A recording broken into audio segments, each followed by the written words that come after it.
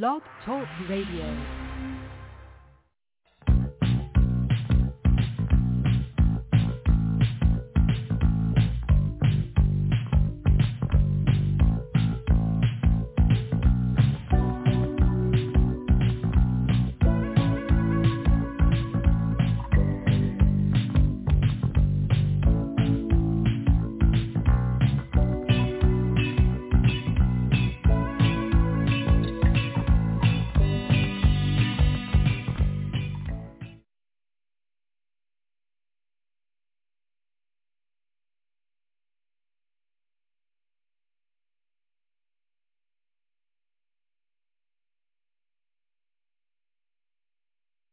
This is Tom Donelson, Donelson Files here on the Bachelor News Radio Network.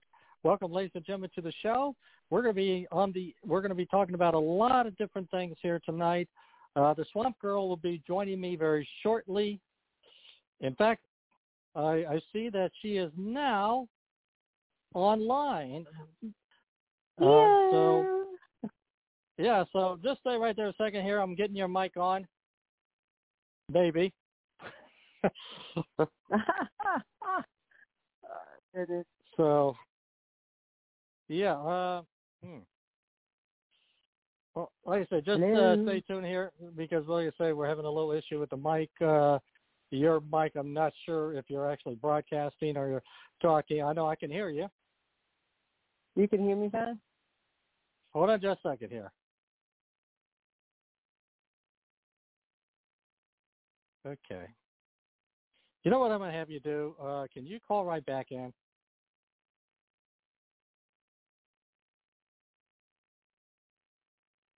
So I'm going to have you call back in if you could do that because we're having some issues here. I can't figure out what's going on.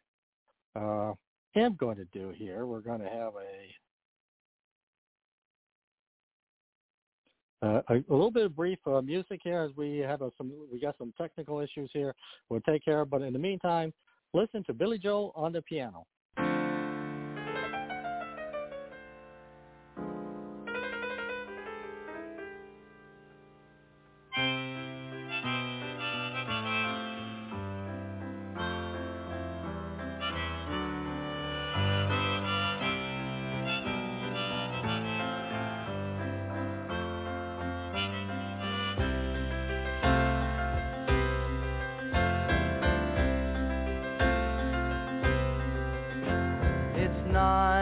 On a Saturday, a regular crowd shuffles in. There's an old man sitting next to me, making love to his tonic and gin.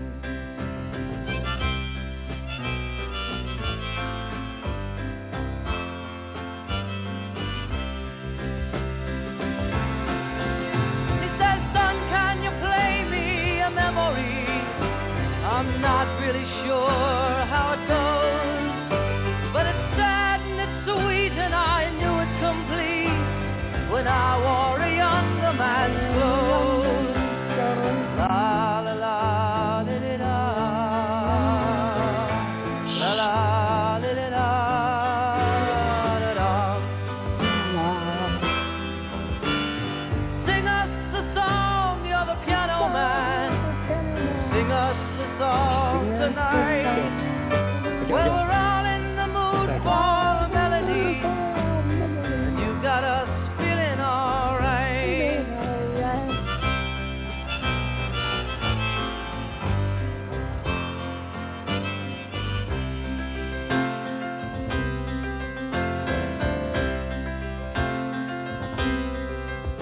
Now John at the bar is a friend of mine. Gets me my drinks for free, and he's quick with a joke or to light up your smoke, but there's some place that he'd rather be.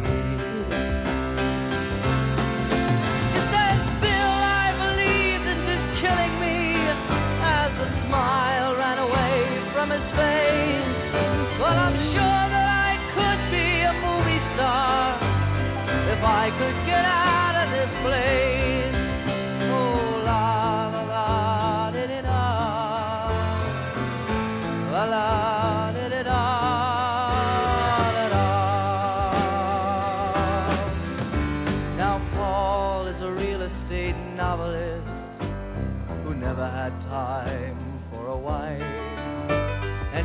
talking with Davy, who's still in the Navy, and probably will be for life.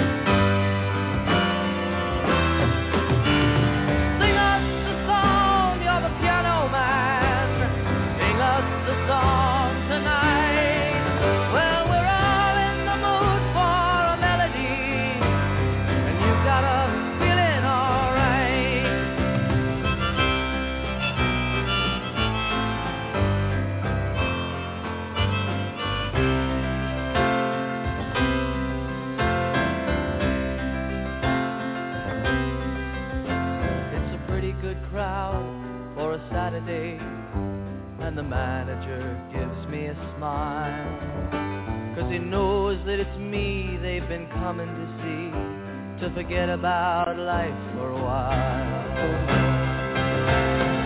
And the piano, it sounds like a carnival, and the microphone smells like a beer, and they sit at the bar and put bread in my jar and say, man, what are you doing here?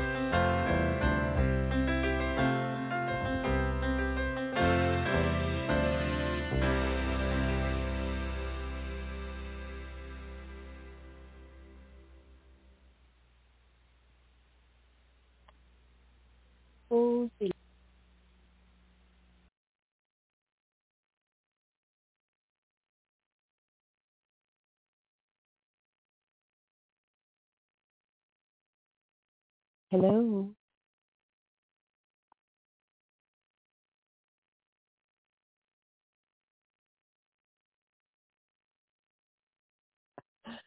Oh, this is fun.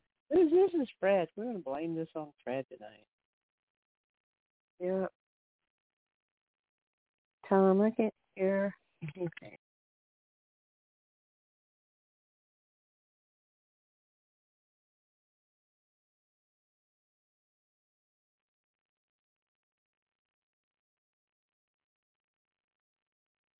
Hello. Every day I wake up at 5 a.m. to give Dad his medicine.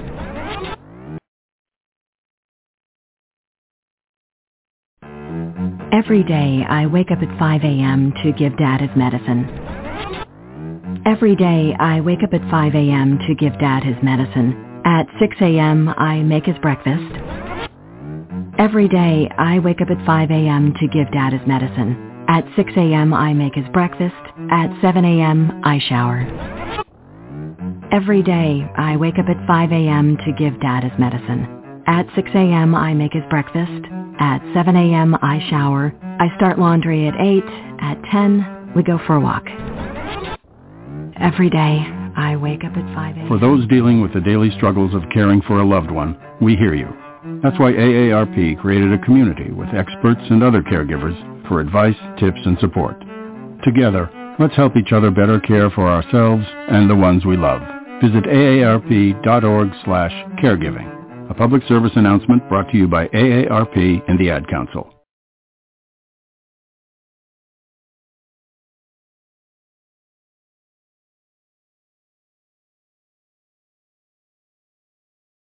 Hello. Hello. Okay, we're going to start the show. There you are. Yeah. That was too much fun. I blame it on Fred. We're going to start the show all over again, and this time we're going to get everything right. So, ladies and gentlemen, welcome to the Donelson Files.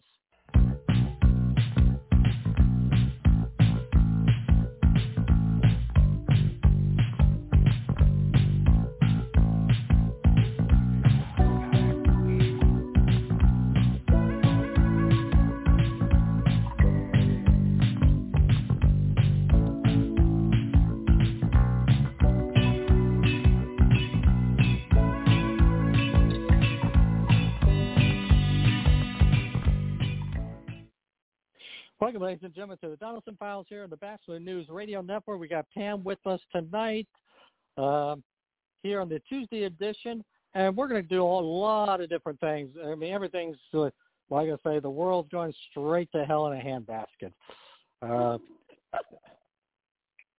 So, Pam, how are you doing? How's your dad doing? Now, he's doing pretty good.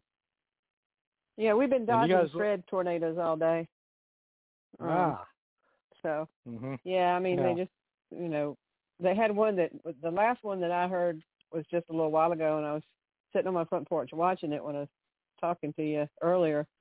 It was over the V.C. Sumner nuclear plant out there. I'm like, oh, that's great to have. So, yes. Yeah. All right. Here, like I said, we got so much going on this week. Obviously, the big news is Afghanistan. We will get to that. But I was going to start the show off, and I'm going to start it off with this. I'm going to use the word because the theme tonight is going to be, have we become a mediocre nation? Mediocrity reigning supreme. And I begin this with this lesson. The governor of Oregon signed a bill ending the requirement of high school students to be proficient in reading, writing, arithmetic before graduation. And this is one of those things where I'm looking at this story and I'm thinking to myself, mediocrity. We are encouraging mediocrity because we're in effect saying, you don't have to be the best you can be. You don't have to learn the materials. You just have to show up and get your degree. And the message to students are rather clear. I call it the bigotry of lower expectation. And I'm going to contrast this to something that, let's say, we saw, we had on our show 2 weeks ago, we had a very interesting fellow. He was a Democrat who's the head of the school board in Prince William County in Northern Virginia. And we got talking about education, and he said, look, my goal is very simple. I want every student to have the opportunity to be the best they can be, to learn everything. I want them learning, science, technology, engineering, mathematics, science. I mean, they're what they need for the rest of their lives and be the best they can be. And this is the complete opposite. And I think the message is, have we become a nation that's encouraging mediocrity as we're going to be as we push through tonight's program? And what's your thoughts? Well, in all honesty, I have met people with 4-year college degrees that are dumber than dirt. So have we become that? I think we have been that for a while. For some reason, they're not teaching they're not teaching the basics in school. And for this Oregon, you said the governor did this, or education? Yeah, this is statewide. Yeah, this is statewide. This is statewide. I think all they're thinking of is that you need a high school diploma to get a job these days, to get a better paying job, to get that $15 or whatever. And I think that's, you're not thinking of the long-term consequences of this is all, Yeah. Well, I mean, I mean, here's the thing. Yeah, I mean, this. I find myself in a situation where I'm reading this because what we've witnessed over the past week in Afghanistan. I mean, it's beyond mediocrity. I mean, it's like we didn't even have a game plan. It was like, and we're gonna, like you say, we'll get more into that. But this is one of those things where you say to yourself, we are, as you make the point, this has been going on for a while. But I can tell you, I don't know. Again, I can remember in high school, I had teachers that, quite frankly, they made you learn the materials. I can remember taking a final exam in algebra, and we had one problem. And you had all class and all night to figure it out. You think it would be easy, right? Right. I mean, everything we had to learn in algebra basically was put in this problem. And it took literally, in fact, he even said, hey, how do we even care if you guys get together in a group to figure this out? And he walked out the door.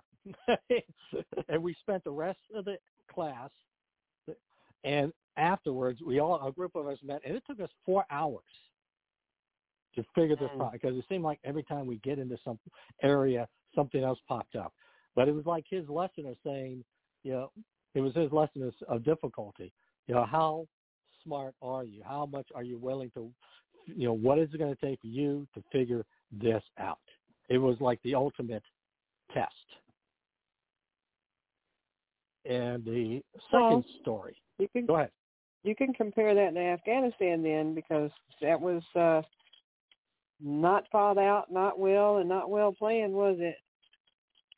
No, it really was. I mean, this is the thing, because it's kind of like we've been told repeatedly, the best and the brightest are now taking over. We've been assured the best and the brightest are taking over. The adults are now in charge. And I wrote a few notes here dealing with this. I want to kind of, and let me just get it right here. I'm going to get it. Okay. And one of the few things, I'm looking at this and I'm thinking, okay. I mean, essentially, what was the game plan? I mean, the bottom line is, if you could do everything wrong, you managed to do it wrong. You asked your military, the administration, well, the Americans, how many Americans are still left in Kabul? I don't know. How about those, let's say the Afghans who've been working with us and who we basically promised we'd get them out? I don't know. Well, Tom, in my opinion, though, the game plan was optics. Yeah. It was a social event. It was optics. That was the whole game plan, because he wanted everybody to be out by September the 11th. Of all, I mean, that was unholy as all get out. But and so in order to do that, they had to move up the plan, and I listened to Representative Joe Wilson this morning here, who is a veteran, and his sons have done. She pretty much laid it out pretty evenly in describing that it was all for effect. It was the plan of going out when they went out was all, that was an optical effect, and that was what the grand plan was. That was the scheme. The whole scheme was, and it wasn't thought out. It wasn't even, and he said that half of the Taliban were Al Qaeda. Yeah. So, well, I mean, here's the thing, Tony. I'd like to say, because here's the thing that struck me as interesting is, because obviously Donald Trump would have left Afghanistan. I mean, he basically said we're on our way out the door. So this is a policy that would have continued. The question is, how they would have left and withdrawn. Would we have, figured out a way, to get our people out, get those Afghans who we've been promised they would get out, and knowing full well that this probably was going to be the end result. But I think it's the fact that they didn't even. In what world do you? I know you like sports and everything. Yeah. But let's take it to I'll take it to your baseball. In what world do you announce to the opposing team exactly what you're going to do? Yeah. You see what I'm saying? What your game plan is. Do you do that? Do you share notes and just give them the notes and go, okay, this is what I'm going to do? This is how we're going to beat you. And they're looking at your game plan going, yeah, right. Well, thank you very much for the hint. Yeah. Well, you're right. You know? I mean, you're right. You don't do that. Yeah. Nobody does that. Yeah. But, I mean, the bottom line, we were headed out the door one way or the other. I think but I think what this to me was sheer incompetence. And it's not sheer incompetence. So, the thing that we supposedly said was over is here. And maybe the question I would throw back, because, to me, the intelligence was way off. Did they expect this quick of a collapse? This will be gone this quickly. And I would say my own theory has always been is that he wanted to get out and figured, well, if I got 90 days, if the government holds out for 90 days, in 3 months, we'll be thinking about something else anyway. The media will cover up any disasters that may happen as long as we got everybody out. We got everybody out. And obviously that's not what happened. But that also kind of says something else, too, namely, how, the total incompetence of the administration. This is not just a disaster. It's a disaster in more ways than one. It's an international disaster where our allies are asking, what the heck just happened? If you were Taiwan today, what would you be thinking? If you're South Korea today, if you're Poland, the Czech Republic, sitting across, if you were the Ukraine, what would you be thinking right now? Because here's a thought. My thought is very simple. People always talk about, whether or not, Joe Biden, quote unquote, is going to, have dementia, whatever word you want to use, describe his condition. He's a little slow on the uptake, whatever. But I've always thought there may be a simpler answer. The guy may never have been that bright of a person to begin with. This is just a good example. Yeah.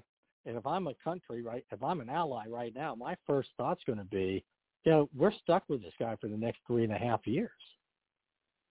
If this is his judgment, what else is going to happen now? Your thoughts?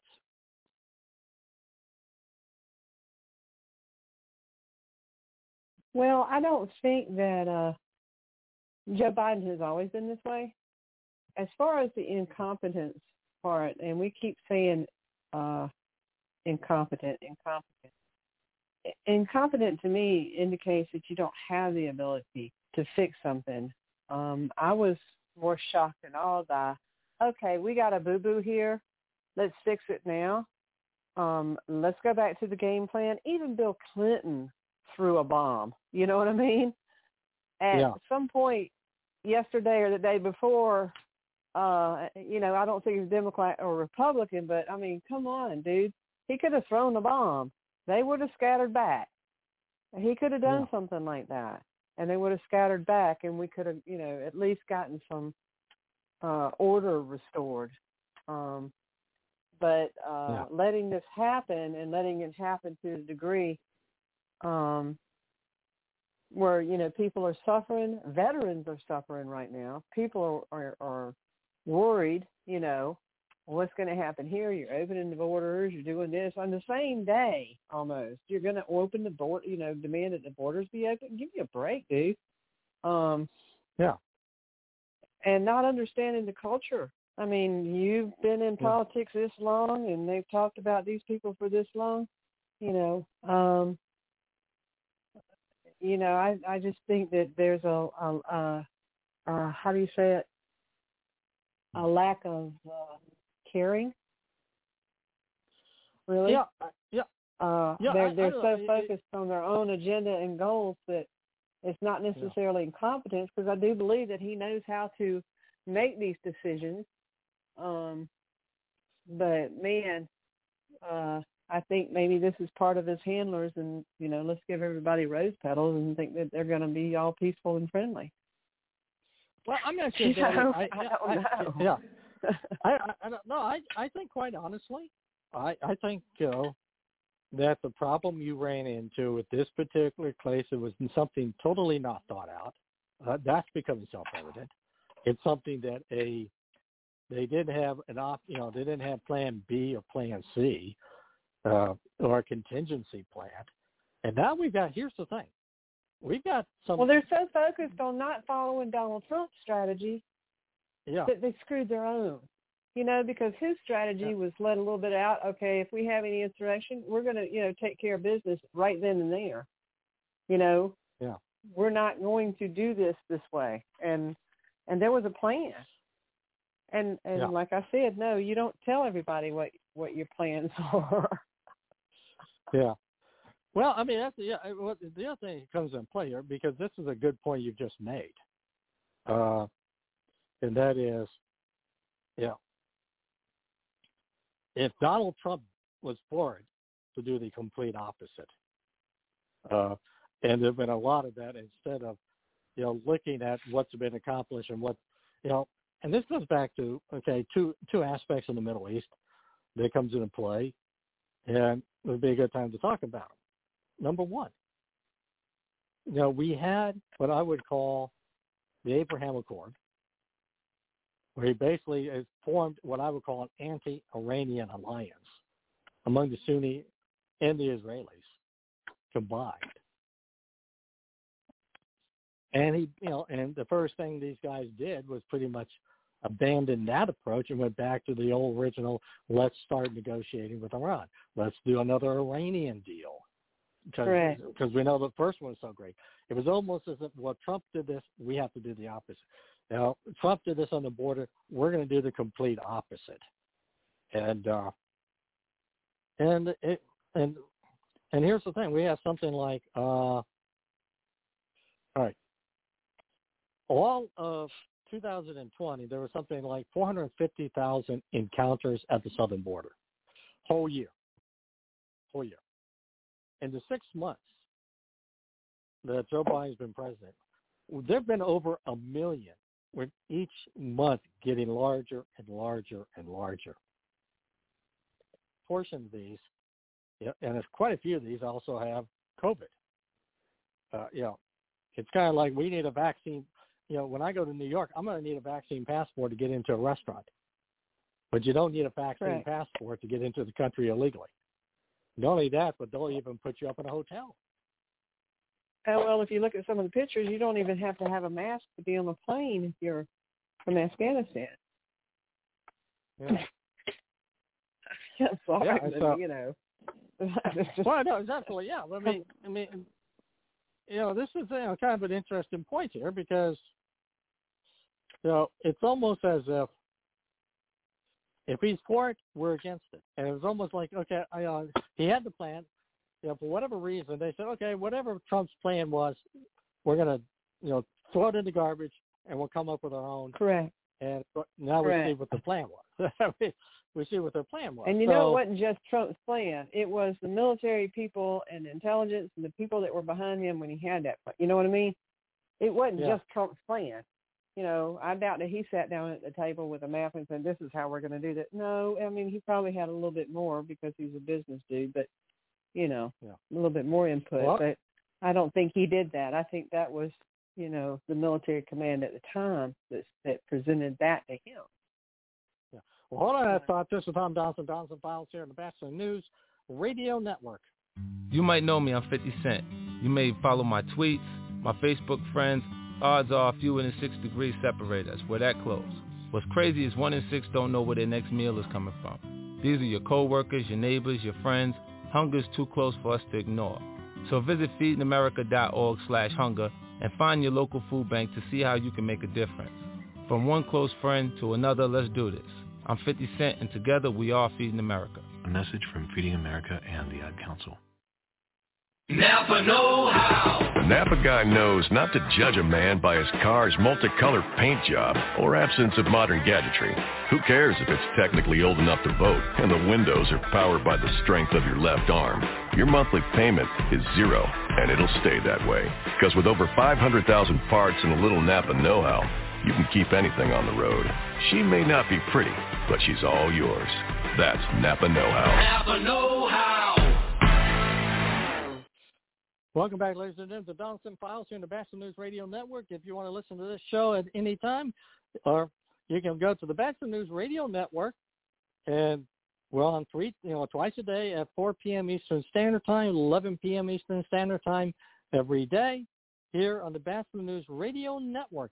And we also have some other great shows. You and the Law will be following this show on this particular network, so stay tuned for that as well. And all right, I'm going to read. Like I said, I know you've read some of this, but I'm going to read it for the audience a little bit here. All right. Yeah, because and again, the thing that comes into play when I talk about the mediocrity side of the equation,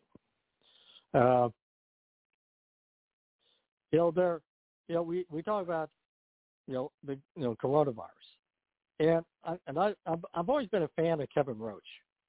He has a website called Healthy Skeptic. It's one of the best websites. If you want to know everything about the coronavirus, this is one of the best sites because literally he has updated studies, data analysis upon data analysis. The guy's been in the healthcare business for several, for decades. And yesterday, he made these statements. I'm going to quote him, but then I'm going to quote myself now. I'll get to your impression. He started off saying, "I am so sick and fighting outright lies, misleading information. Delta does not cause more severe disease. It causes a less severe disease. It's not far more contagious. It's slightly more contagious. It doesn't affect children any more than prior strains. The vaccines will have a slightly reduced efficacy against the Delta virus. National immunity pro-infections is as good as the immunity derived from vaccinations. The vaccines are good at limiting serious disease and death." And then I know, and I did this, by the way, on the website, my website, DonelsonFiles.com. And these are some of the things that I put down. This is a virus. The infectious fatality rate is 0.2 to 0.4, which is 2 to 4 per 1,000. The average flu season is 1 per 1,000 with ranges of 3 per 10,000 to 1.7 per 1,000 in 2018. In 1957, we had at least 2 per 1,000, maybe 3 per 1,000. I did not know, before this pandemic began, I did not even know the 1957 pandemic happened, or even the 1968 pandemic, which was almost as bad. The coronavirus has a high incidence of serious illness among the elderly, those with underlying condition, those overweight. The flu hurts young people more. The lockdowns were a complete failure, and it should be no doubt. And the data that I've collected over the past year and a half has shown there's no real significant difference in deaths between lockdown and non-lockdown states. Those states, Democratic states that were more restrictive versus Republican states that were less restrictive. And I made the point that there are a couple of people, examples of 2 people who had already been infected, but their doctor stated that there were conditions they had that may have precluded them from getting a vaccine and figuring out, the vaccine. And then I said, then I made the point, no vaccine passports for a simple reason. Number one, if you had the virus, you already got some immunity to the virus. You already got that immunity. You may not need a vaccine.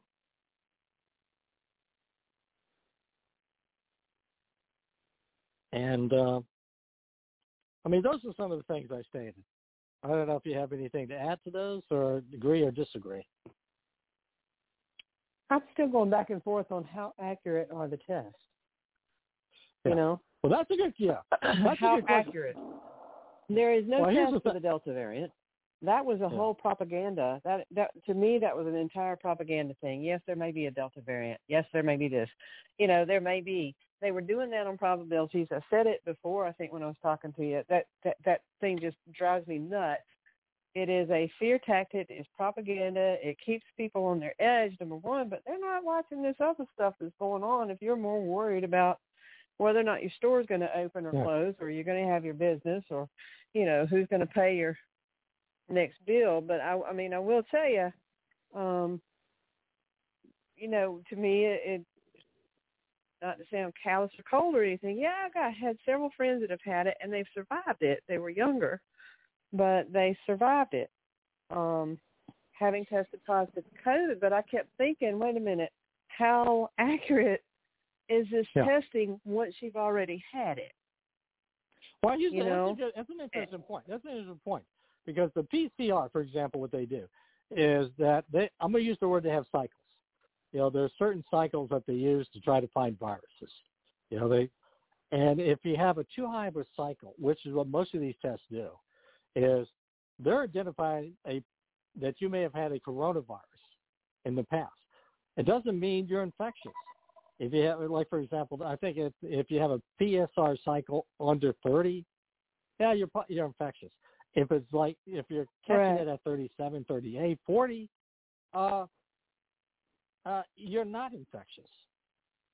You may have had it, or you may have had a coronavirus cold sometime in your life. But the reality is that a lot of people have this, where they don't know that they had it. They only get tested because, I might as well get tested, and I think to me, I think we overtest for that reason, because we're picking up people who may not necessarily be infectious, but we're not necessarily picking up people who should be treated either. And we certainly don't do this with the flu. I mean, with the flu, go ahead. I think that each person needs to be responsible, at some point. I've been vaccinated, but I was pretty much forced to be vaccinated to, be able to go into a nursing home. We felt like we had very little options at that time. And so I actually did some research on the 3 different vaccines. Lo and behold, I picked the one that they had already dealt with the Delta variant with that one. You know what I mean? So I was like, okay, fine, that's cool. I didn't run out nilly-willy and just get it. And right now they're talking about people having to get boosters if you're over a certain age. And I was talking to my elderly father, and he says, I don't think I need a booster because I didn't have this one. I had this one. You know what I mean? Well, I mean, here's the thing. I mean, here's the problem I have. First of all, number one, and again, but each year I have a flu shot, dude. Yeah. So what's the difference? What's the problem? Yeah. I mean, here's the thing. Here's the problem with all of this, and this is where the credibility, and I go back to the mediocrity side of the equation, where our government has been just totally mediocre in how they've handled this. Because I mean, and essentially, if you would have told people at the beginning, here's the thing: we have the vaccine. It's 95% effective. We don't know how long it's going to last. We're keeping an eye on that, but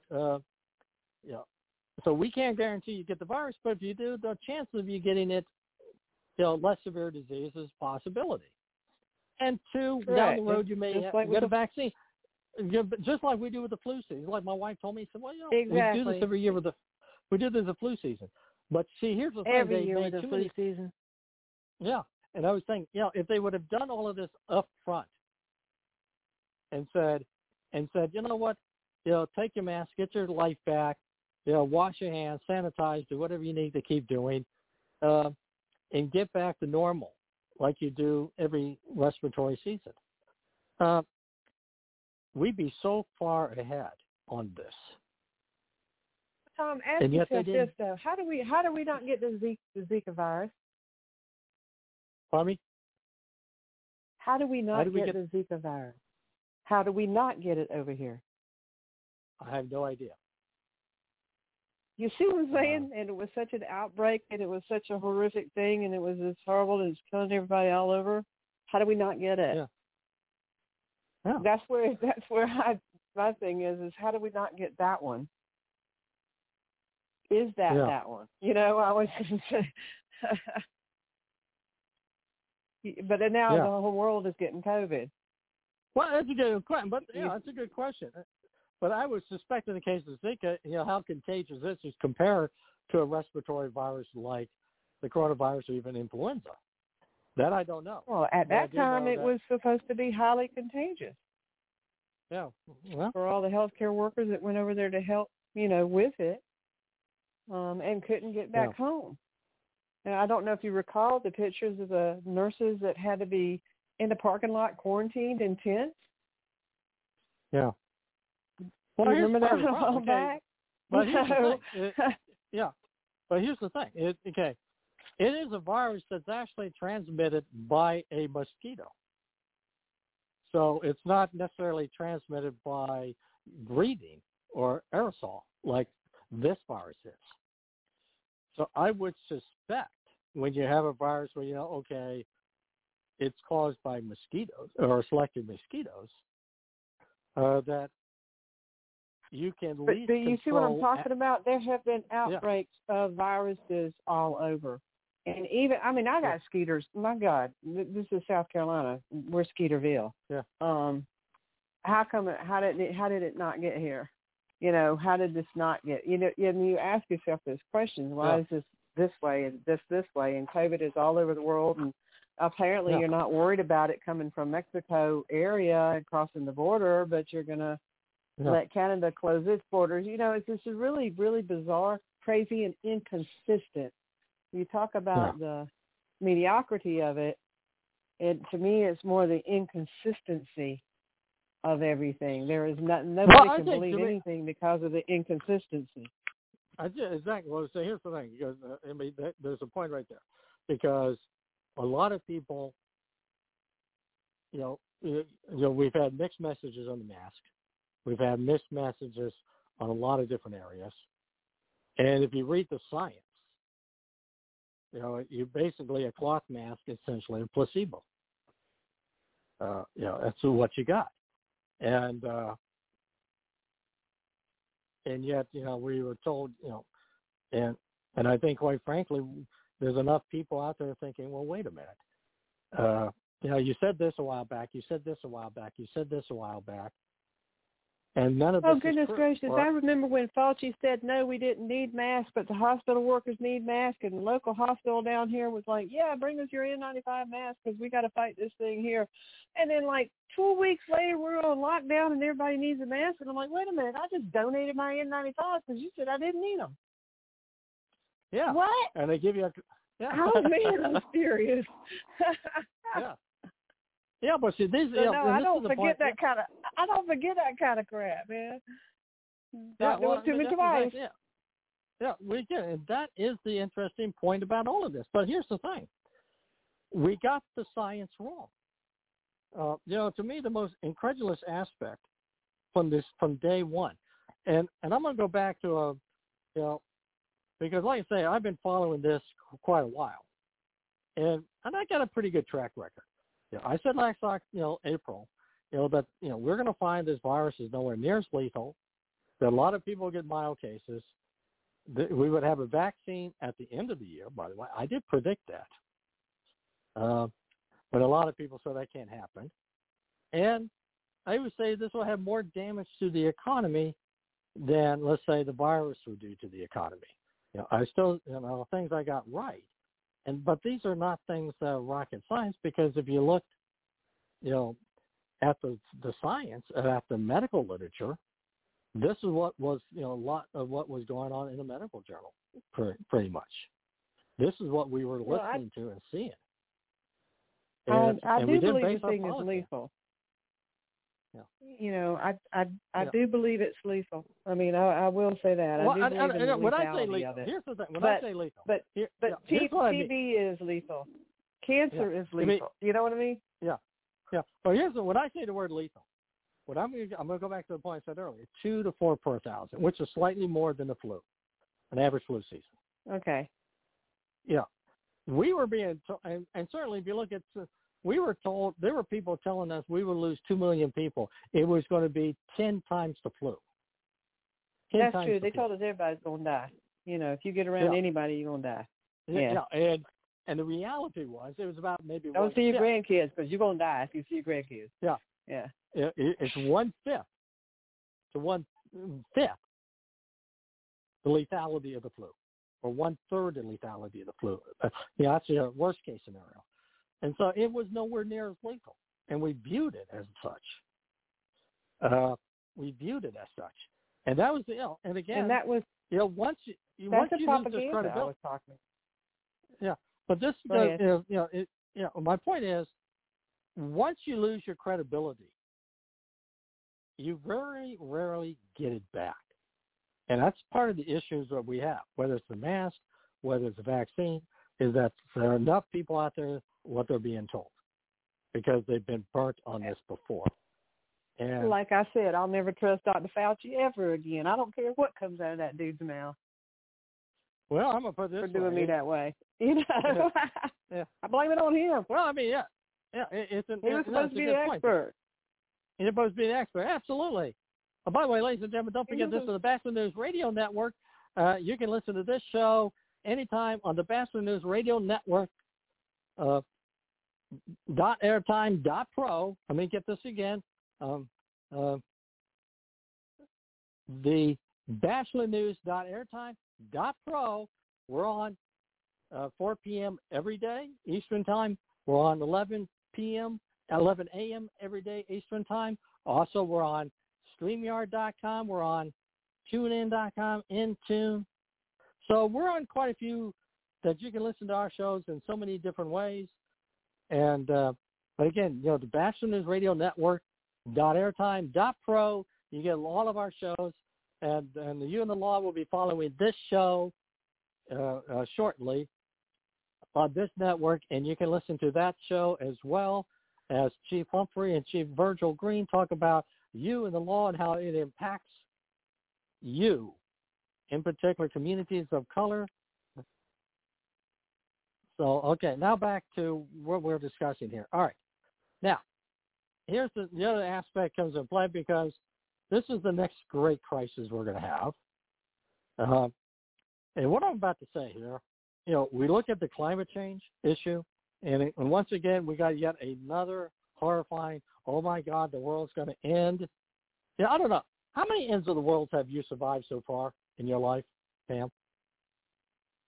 Oh, my goodness. There was, I think, in 1980, end of the world was supposed to end. Then 82, I remember 82, 84, because they read the Mayan calendar wrong.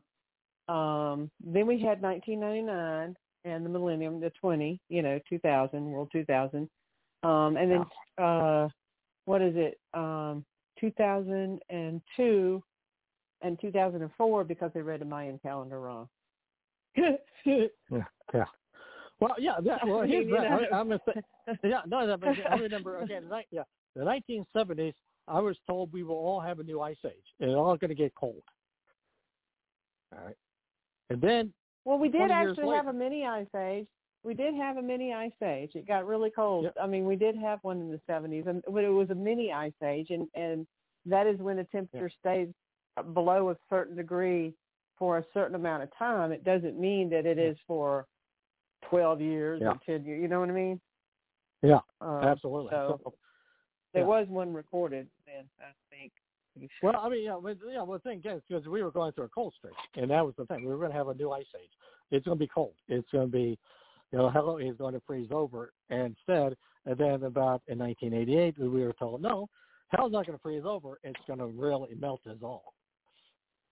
But, this again, it comes down because here, Bjorn Lomborg is a very interesting scientist. He's an economist, an environmentalist economist, who over the years, has done a lot of a lot of data analysis. And by the way, he does not dispute that human activity plays a role. And he's had for years called for more research into safer and different energy sources. But he also stated recently, this. He said, look, we have more CO2 in the atmosphere, but and this is his words, acts as a fertilizer and has created profound greening of the planet. One NASA study found there was a period of 35 years we've literally averaged greening areas across the world the equivalent of the continental United States. In other words, the planet is not getting browner, it's getting greener. He also observed that people are more likely to die in hot weather, in cold weather than hot weather. So in other words, if you're going to survive, you're more likely going to survive a warmer temperature than colder temperature. And anywhere from, there have been studies done anywhere from like 9 people will die in cold to 2 people will die in cold versus only 1 person die in the heat wave. Which leads me to wonder, we're being told once again, we have to figure out a way to, control CO2, getting greener. Which is, by the way, not what was predicted 30 years ago. And it goes back to the question, that we have with the coronavirus, namely, we have a lot of bad science out there being used as the basis for public policy. Your thoughts? Oh, Tom, I got a tacky thought, but I'll just go ahead out with it because I'm a tacky person. So if the coronavirus is killing half of the population of the world, then that's half of the population that is not breathing and emitting CO2. Yeah. Oh. So okay. therefore we fixed it with the coronavirus. If you want to look at it like that, I'm just sarcastic because I'll get out. But the climate is going to change. It always has changed. The continents are moving. Again, they never have quit moving, and nobody ever wants to even look at that because the continents have moved and continue to move. So therefore, you're going to get your tidal changes and your ocean changes and changes in flood zones and floodplains and things like that. And that's evidenced by going out to the desert and digging up, fossilized fish, because the continents have always been evolving and moving. People were worried about Antarctica and the North Pole. We've always had wobbles and shifts in our planet. These things have always happened. And are we going to go? Well, yeah, we probably will go through another ice age, but I think we've got another couple of millennium to go on that one. I don't think it's as close as they think it's going to be. However, what does that mean? Well, during the ice age, the entire planet wasn't covered by that, just part of it. That's the whole. It was a shift wobble type deal going on. Are we going to get hit by solar rays and everything and burn ourselves up? Well, that's that's more of a possibility, and everybody's electronics are going to get fried, I think, would be more of a possibility, in my opinion, than the heat and the cold. I don't believe that, in my opinion, I don't believe that whatever we're doing is going to change how the earth is going to react, because it's been reacting to stuff all along. You still got volcanoes, and that is the primary culprit. Is somebody going to plug those bad boys up or what? I'm all for geothermal heat. I'm all for that, but learn how to work it. Anyway, I can go on and on about that one. I just think, oh God. Yeah. All right. Here's the thing. We got about we got 4 minutes left, and I wanted to touch very briefly because I did a piece on Field of Dreams on DonelsonFiles.com. And so I wanted to kind of read a few things on this, and then we're going to probably end the show.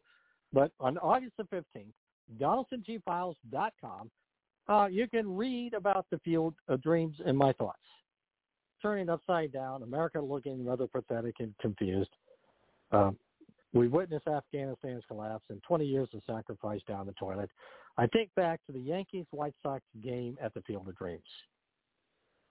Baseball began at the beginning of the Civil War, and the first professional team, the Cincinnati Red Stockings, began 1869 during President Grant's first term. The National League was formed in 1876 as President Hayes won a controversial election. And after that, the American League became And after America became a world power during the Spanish-American War, the American League was formed to compete with the National League. The first World Series was played in Theodore Roosevelt's first term. World War I, the Great Depression, World War II, baseball was there, and during the post-World War II era to the present, seeing the beginning of the computer age, guess what? Baseball is still here. Now, here's the rest of the story. Denise Stillman. Now, remember, the aim of the movie was build them, they will come. And Build it, Denise Stillman. Yeah, build it, they will come. Yeah, and she was a businesswoman who had a group of investors. They bought the field. They wanted to turn it into like a mecca of young baseball, for young baseball league, and have a dream of having a Major League Baseball game there. Fortunately for her, in 2018, she got sick with cancer and passed away.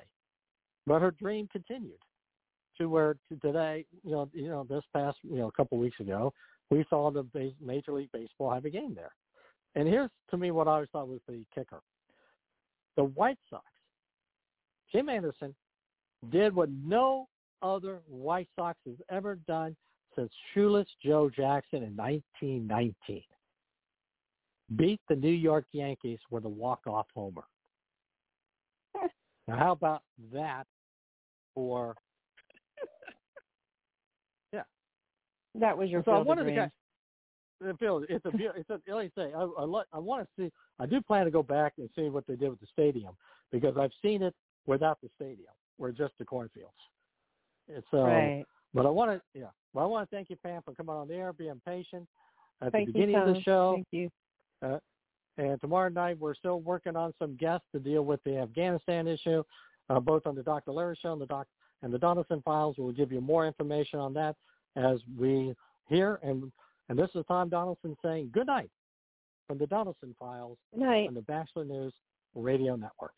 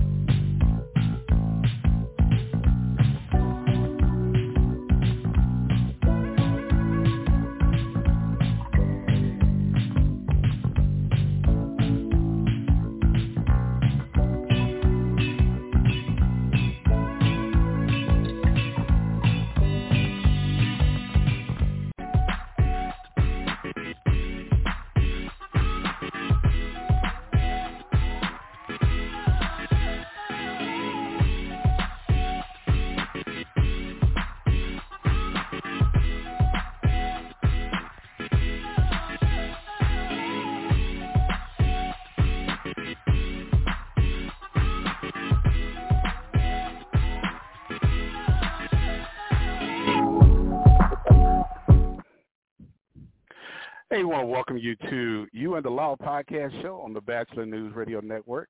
We're glad everybody is able to tune in and join us for another episode of You and the Law podcast show. And today, me and my co-host, who goes by the name of Chief Swag, we have got a guest who's going to be joining us here pretty shortly to talk about what she's doing to raise the awareness of homelessness across the United States. But Chief Swag, how you doing today, brother?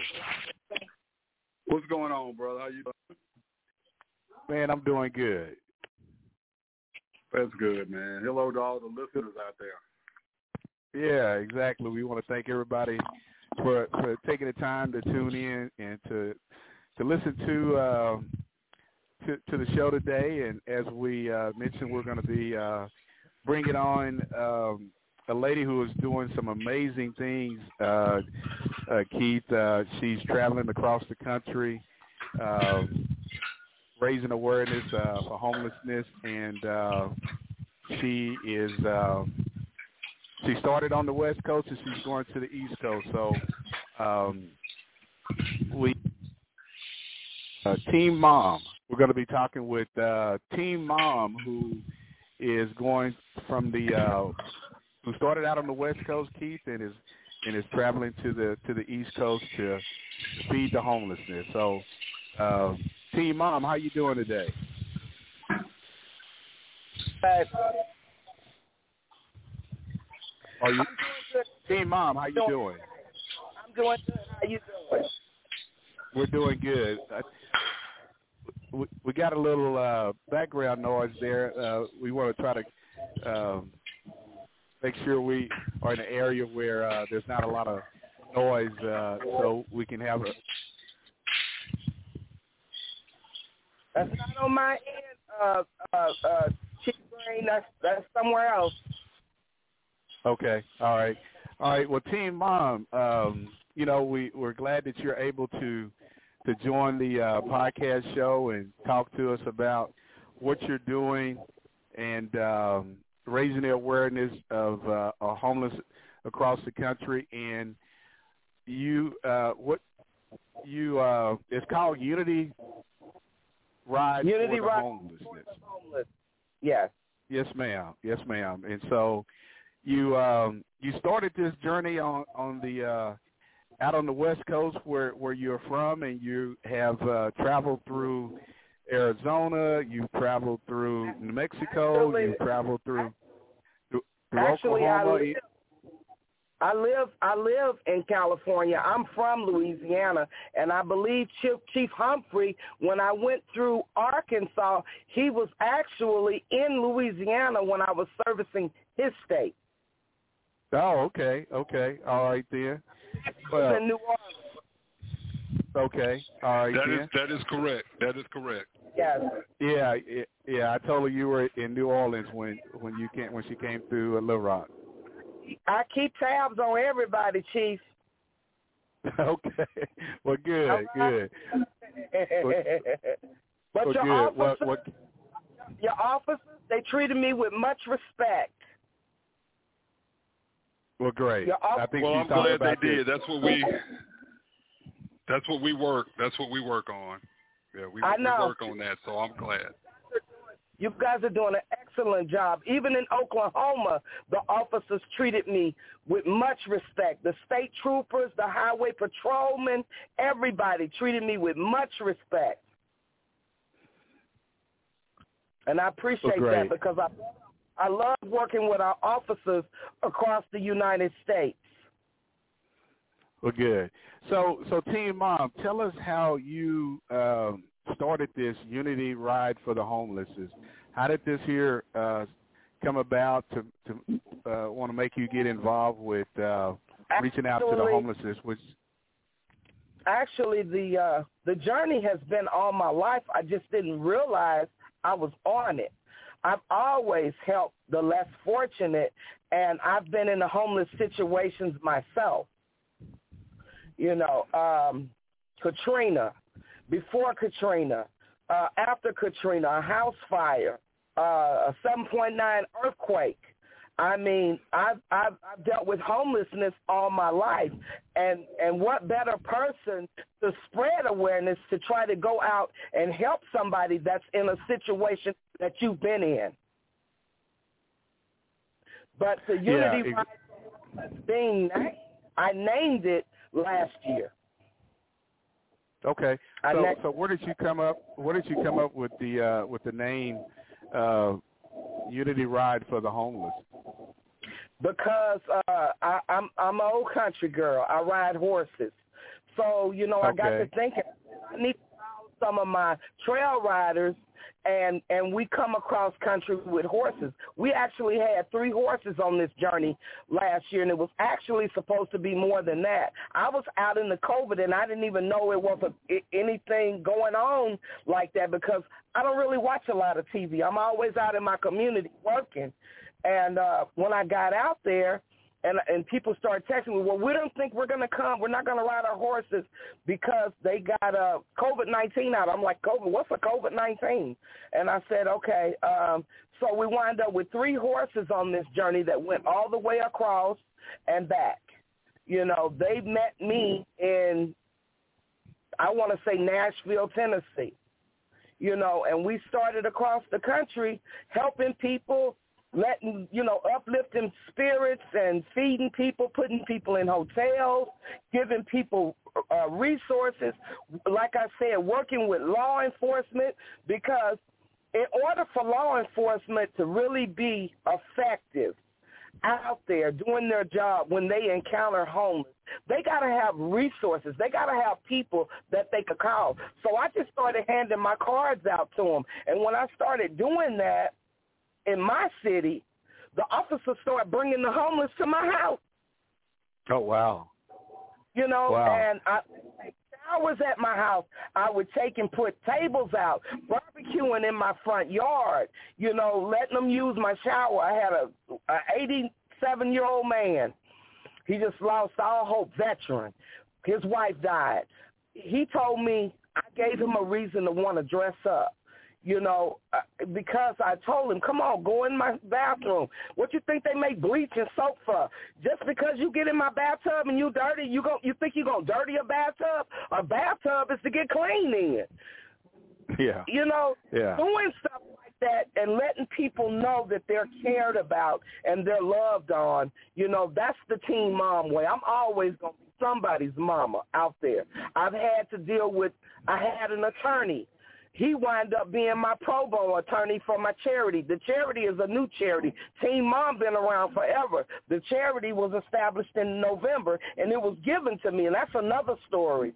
But it was given to me by a chief of police officer that paid for it, and he's also a veteran, and he's now a CEO of a multi-million-dollar company. He's seen something in my journey, you know, and it's just been so many things. But being out on here on this journey is different from last year because I've dealt with 15 children that have wanted to commit suicide. We got a suicide problem with these youth and being homeless and runaways, you know, and our officers, go ahead. Yeah, well, I'll tell you what, we're coming up and taking our first break, and we're going to take this break, and we come back. We're going to get back into the conversation of Unity Ride for the Homelessness, but you're listening to You and the Law on the Bachelor News Radio Network. Okay, forest animals, kids are coming to the forest, and it's up to us to make their visit a good one. Sparrow, have you practiced the most popular bird songs for the year? Of course. Catchy. I like it. River, how's the temperature? It's a refreshing 52 degrees, man. I love it. Turtle. He's not here yet, man. He's late every morning. Okay. Squirrel. The forest has been preparing just for you. To learn more about cool things to do in the forest, visit discovertheforest.org. Brought to you by the U.S. Forest Service and the Ad Council. Confessions of a Potentially Perfect Parent, brought to you by AdoptUsKids.org. I might look like an adult, like a person who could possibly be a parent, but I have no idea how to talk like one. And everyone knows that if you want to be a parent, you have to sound good when you say things like, "Don't make me turn this car around," or "Because I said so," or "Don't make me come back there." I don't even really know what those things mean, but I know that I actually believed my parents when they said them to me. How did they manage to sound so convincing? Here we go. "Don't make me come back there." Oh, no, that's not tough enough at all. Kids can sense weakness. "Don't make me come back there." Ooh, yeah, that's better. In fact, that kind of sounded like my dad. Weird. You don't have to be perfect to be a perfect parent. There are thousands of teens in foster care who would love to listen to you practice your dad voice. Call 1-888-200-4005 or visit AdoptUsKids.org for more information. This message brought to you by the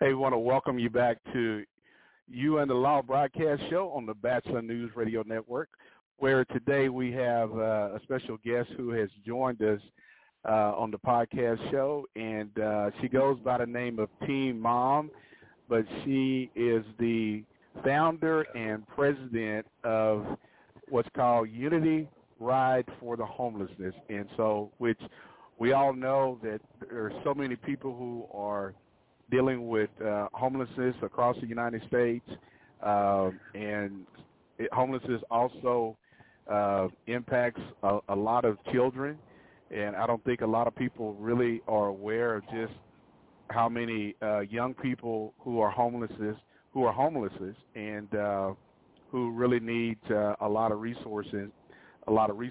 So again, Team Mom, what you're doing is great for a lot of communities and a lot of cities across the United States. And so, as you mentioned before the break, just how vital law enforcement plays a role in being that first line of contact with people who are homeless. Yes, sir. Sir. And Keith, as you know, there's a lot of cities who don't have a lot of resources for people who are dealing with homelessness, and so officers who do come in contact with them, Keith, they oftentimes don't have shelters, may not be open, so there's limited resources. So this is something that a lot of times they'll get thrown in jail. And I wanted to make a correction. I'm founder and CEO of Team Mom Charities. Unity Rise for Homeless is my journal. Okay, I just wanted to make that clear to them. When I encounter police officers, I really try to gear them up. And what I mean by gear them up, I give them the resources to help them out, because it shows so much compassion in Desert Hot Springs, where I live. I'm originally from Louisiana. When I started dealing with my mayor and my city council and all my commissioners and everything like that in my city, I had a belt around my neck. I let them know I wasn't coming, I wasn't playing. If I'm going to be a teen mom, I'm going to be that real mom. I'm going to rule with an iron fist, because I want everybody to do their job, because I'm not going to do your job for you, but I will offer you an assist. That's all I'm out here doing, going across the country, offering an assist. I've been talking about this for 30 years. This is the first time in 30 years, in these past 2 years, that people have actually listened to me. I've been fighting this good fight for a long time, but now that it has gotten where it is now, and we're in a pandemic, not only are we in a pandemic, people have lost their jobs due to this pandemic. The homeless problem, I went in every city that I went to apartment complexes just to see the number of eviction notices that are on doors, watching people sit at a curb not knowing what they're going to do to get a place for them and their children, worried about whether their children are going to get taken by them by the Department of Children and Family Services. There are a lot of problems being caused by this pandemic because of the finances that people don't have. It's a lot of stuff going on, and it's really touching, because I went to one city last year, and a police officer did not want to go and serve those evictions. He said, I got children at home. Now, that officer cried on my shoulder. What can you do, Team Mom? How can you help them? I could only put them in a hotel. He said, if I make them leave, look at those children. They're going to be looking at me like I'm the enemy. Exactly. Mm-hmm. You guys turn into the bad man. You turn into the bad man because you got to do your job. Yeah. Yeah. Well, and as you stated, this pandemic has just put another layer on a problem that already existed. Is there? And Keith, what is in Little Rock? How is the homeless situation there dealt with? What kind of relationship does the police department have with individuals who are providing resources to the homelessness there? We have an amazing relationship with the resources. We just hired a full-time social worker to help us, assist us with our homeless population, and also our population that suffers from mental illness. But there's several amazing programs here. The problem is that you have individuals who are homeless and who suffer from mental illness. Some of them voluntarily do not want to receive those services.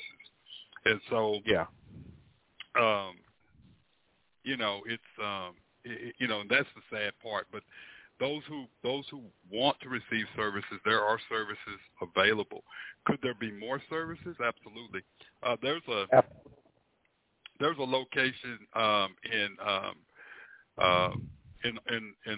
Little Rock, and it's called Jericho Way, and it's a daytime center for our homeless community. And basically, they do job skills. They take these individuals to look for jobs or take them to their jobs. They can actually come in. There's a clothing closet. They can eat. During the summer, they can actually come in during the day and get cool. They can take showers. That resource in itself is available. And so we're looking at, with this social worker, how can we create more or develop more partnerships like this?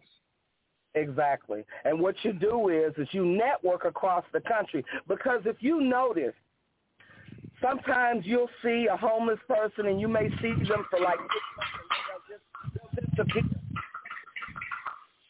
They move on to their next. If their career, you have what you call a career homeless person. You'll see those career homeless people out with signs on your street. You'll see those homeless people leaving that city when they feel like nobody else in that community is going to help them. But if we're aware of those in the next city, because we're all networking across the country, which is what I'm trying to do. In the United States, we should not have any borders.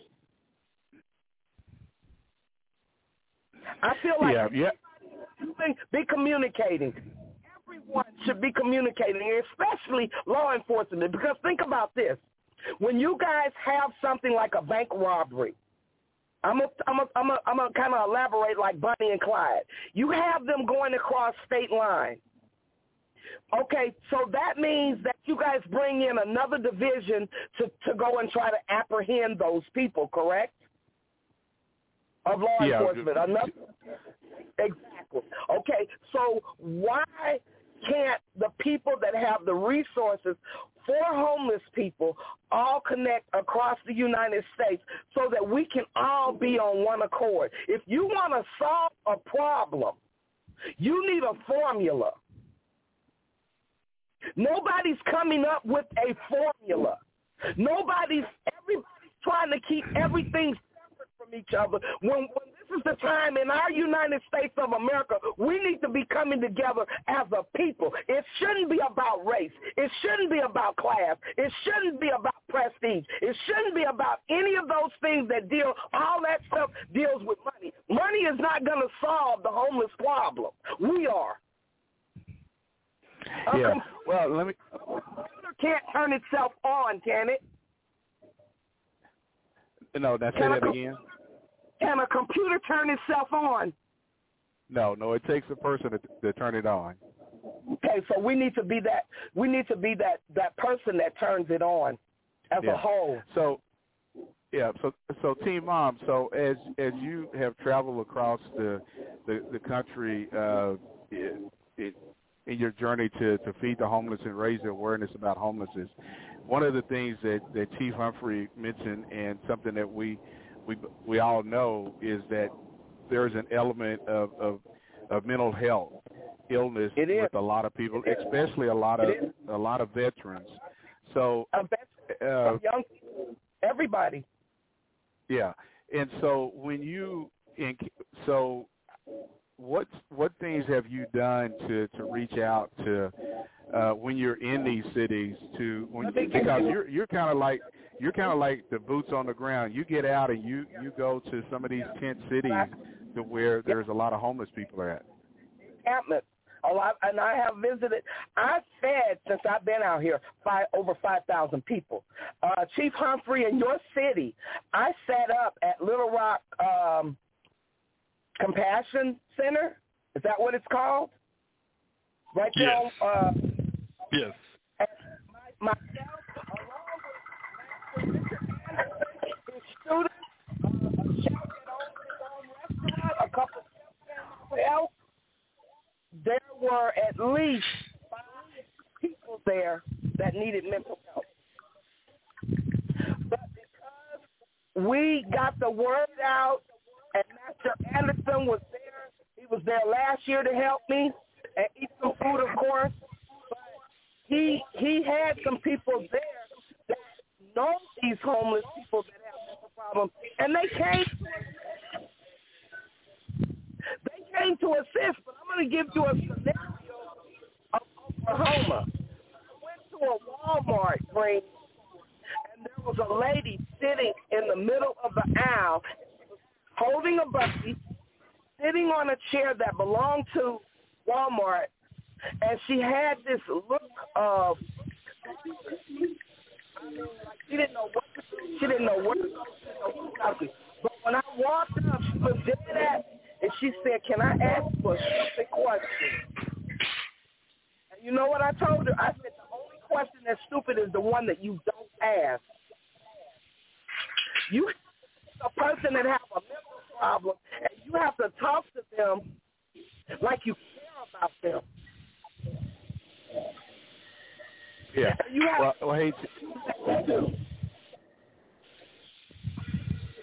Hey, Team Mom, we're getting ready to come up on taking our second break, but we want to let people know who are listening to the show that if you want to reach out to Teen Moms and help support Teen Moms, that you can go to their website, which is unityrideforhomeless.com. That's unityrideforhomeless.com, and reach out, and you can make any kind of contribution to this charitable organization. But we're going to take this break, and we come back. We're going to get back into the conversation of Unity Ride for the Homeless, but you're listening to You and the Law on. Come tap your feet and snap your fingers at the Homegrown Music Fest. All free at the North Carolina State Fair in Raleigh, October 11th through the 21st. 3 stages, 120 concerts. Details at ncstatefair.org. 21,400 Blog Talk Radio. Having trouble with math or science homework?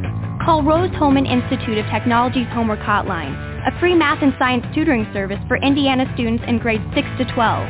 Call toll-free 1-877-ASK-ROSE from 7 p.m. to 10 p.m. Eastern Time, Sunday through Thursday. And a Rose Holman College student will help you with your math or science questions. The tutors are patient, smart, and pretty cool. Remember, it's a free service and a free call. That's 1-877-ASK-ROSE or visit askrose.org. Your mother-in-law just dropped in. It's dinner time, and she looks hungry. Time for a quick dinner. Think fast. Think eggs. Like an omelet with tomatoes and cheese. Quick, easy, delicious. So, she loves dinner, compliments your creativity, and finally admits you're not a shameless social climber who stole her baby boy away. All thanks to the incredible edible egg.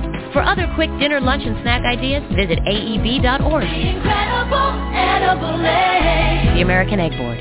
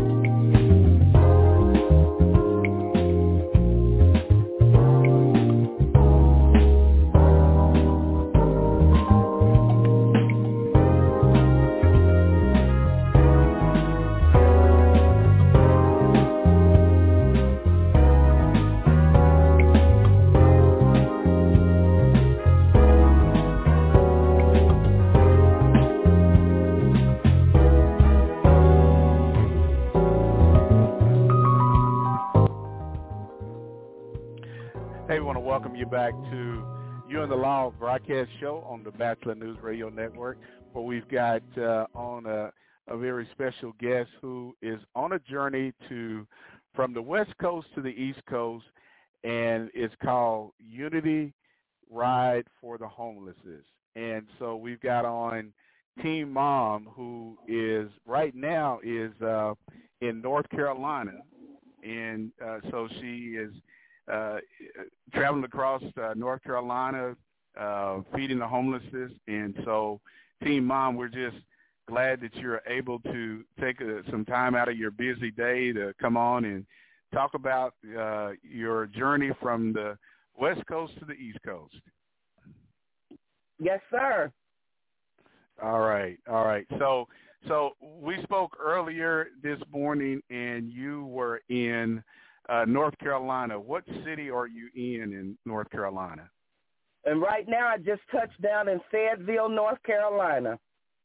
Oh, okay. All right. Well, hey, if we have people who are listening all over South Carolina, North Carolina, and if you are in Fayetteville and you're listening to the show, let our listeners know where you're going to be at and how they can reach out to you and what. Well, they can always reach me through my website. Okay, all right, and I gave that website out earlier, which is www.unityrideforhomeless.com. And number 4. Okay. Yes. Number 4. That's right. Yeah, that's UnityRide, the number 4, homelesses.com. And so everything you need to know about Team Mom and what she's doing on her journey is all on her website. So we definitely want to encourage people who are listening, if you have a passion, just as Team Mom does, about reaching out to those who are in need, definitely reach out to her and her organization and do whatever you can to help, because as you know, anything helps along the way to feed people who need that assistance. What I do is I use my own retirement money to do this. So whether people donate to me or not, it's not going to stop me. Okay, that's great. I'm going to continue to use my money as long as it takes before people decide that they would like to help somebody. I've done this all my life. I pay my bills, and whatever's left, I go help somebody in need. Mm-hmm. Okay. Well, we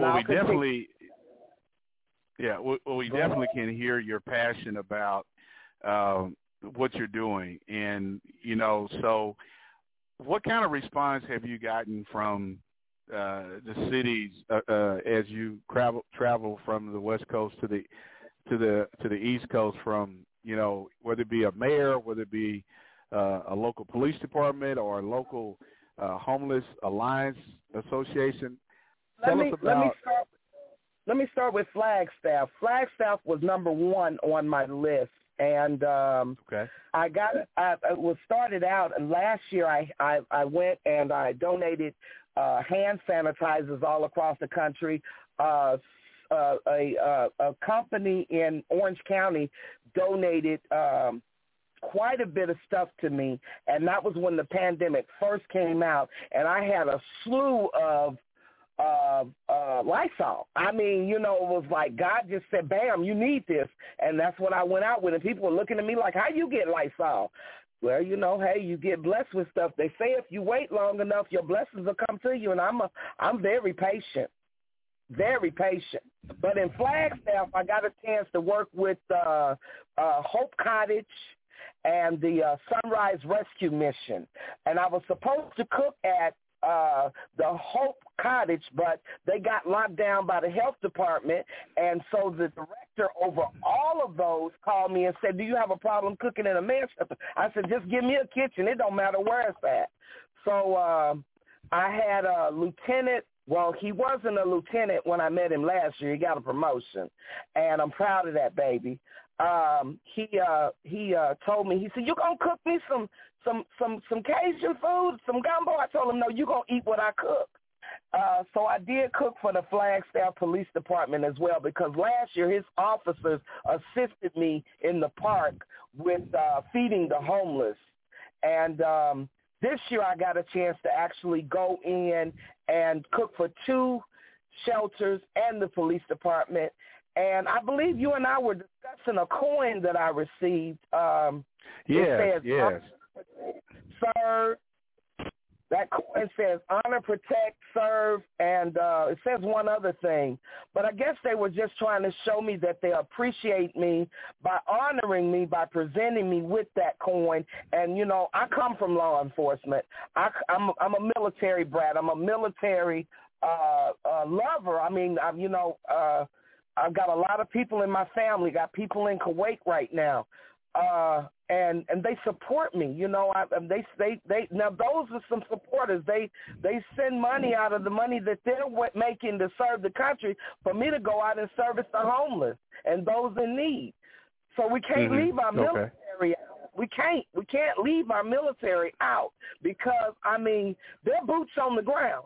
And it's the same way with our police officers. They're boots on the ground. You got to recognize the people that are the boots on the ground to get people that are in need, in distress, to the ones that sit behind a desk. And I'm not counting out their jobs, but the ones on the ground are the ones that really see it.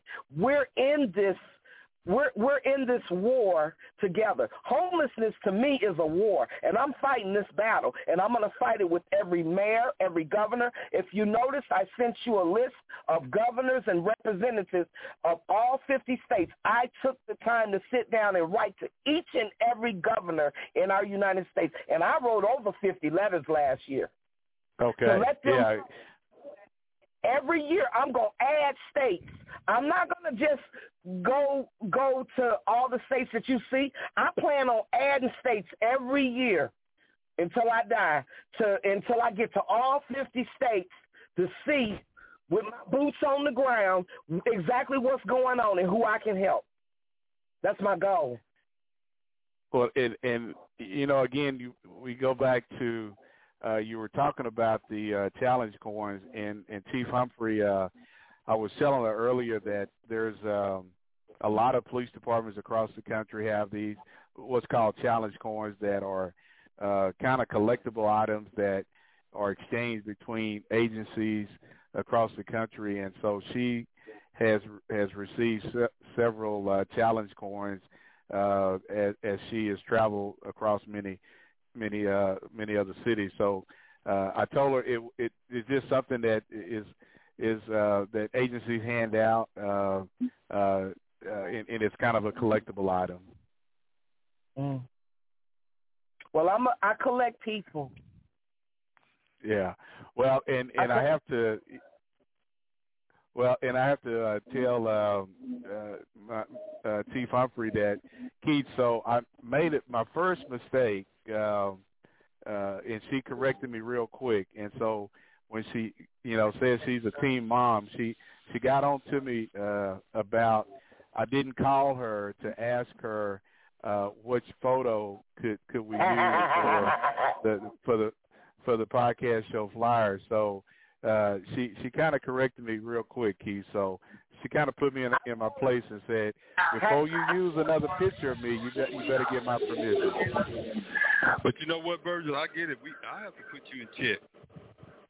So, I mean, that's just consistent. That's consistent, man. I mean, you ought to be used to that. Well. We have to do it lovingly. No, I do it because it's needed. I don't do it lovingly because he asked for it. I'm a teen mom. I got to do it lovingly. Mine's is different. Well, I love him. I love to give him a hard time. You know, city, I gotta come and meet you personally. I'm gonna be coming back your way. I may be in North Carolina, but I am coming back to Little Rock, and I am coming back to Oklahoma. And I'd really like to get with you, and I'd like to get with you to go and visit. What did you say, Jacob's Ladder?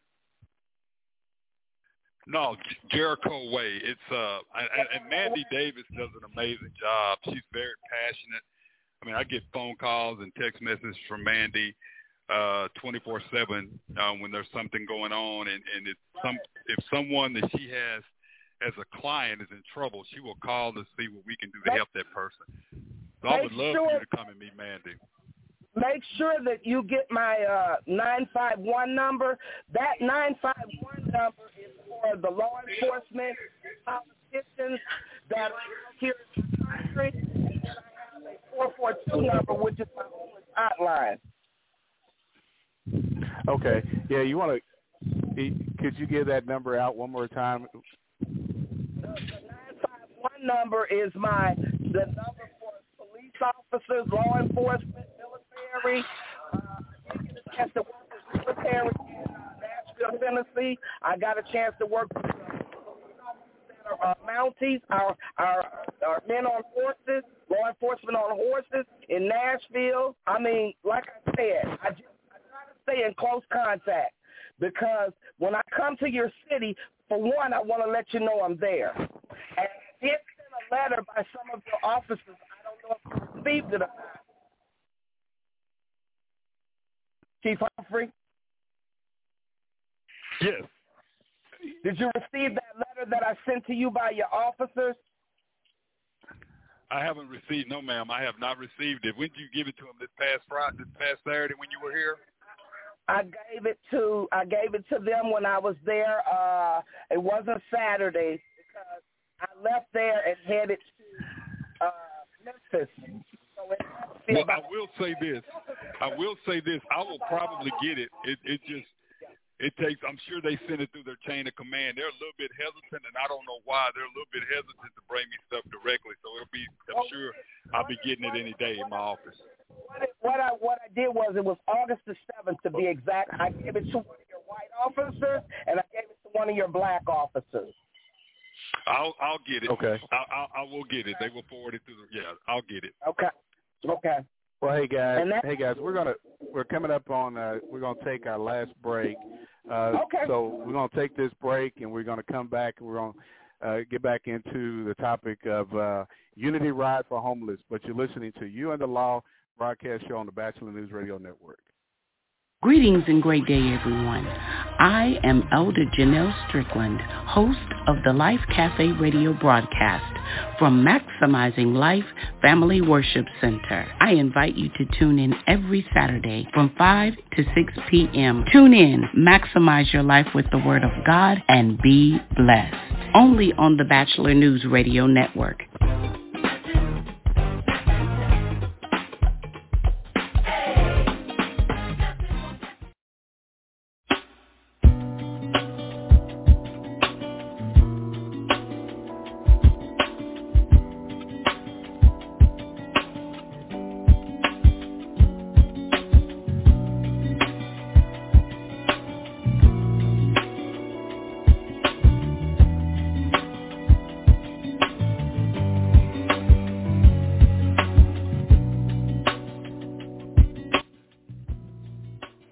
Hey, we want to welcome you back to You and the Law broadcast show on the Bachelor News Radio Network, where we have on as a special guest who goes by the name of Teen Mom, and she is on a mission and a journey, as she calls it, Unity Ride for Homelessness, and it's something that's called 40 Days and 40 Nights, as she embarks across the country. She started on the West Coast, and she is on the East Coast now. And so, Teen Mom, we want to thank you for coming on the podcast show, telling all our listeners about everything that you're doing with your Unity Ride for the Homelessness.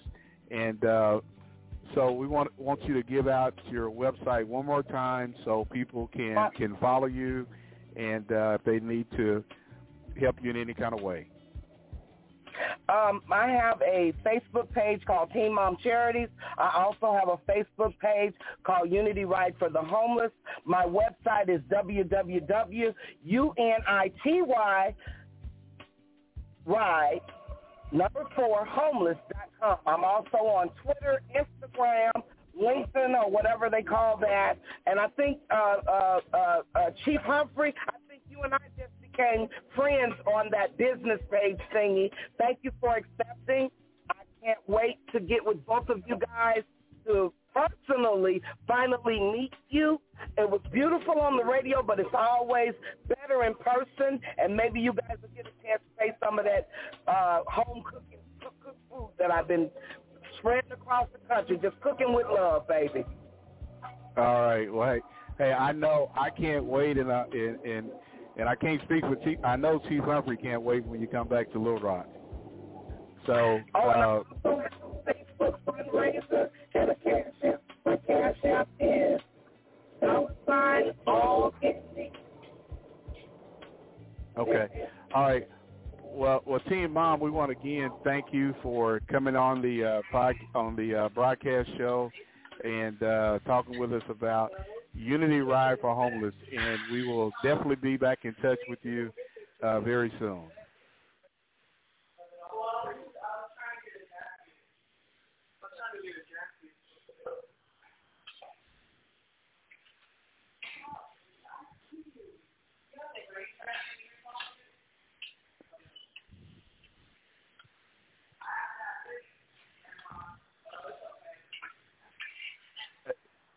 T-Swag. I'm here. All right. Well, hey, we want to. I'm here, man.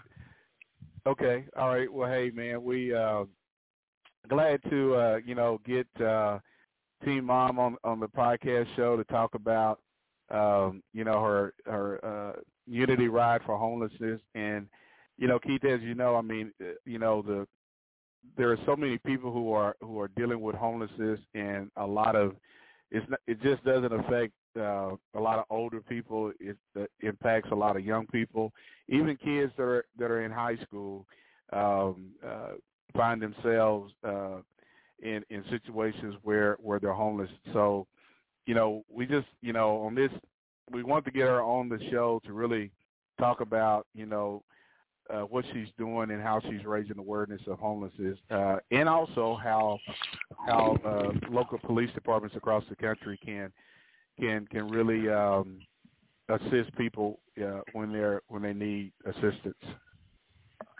I think the thing that she needs to be commended for is that it's coming out of her own pocket. I didn't hear her say that she was getting grants or anything like that, but this is coming out of her own pocket. So that's commendable, and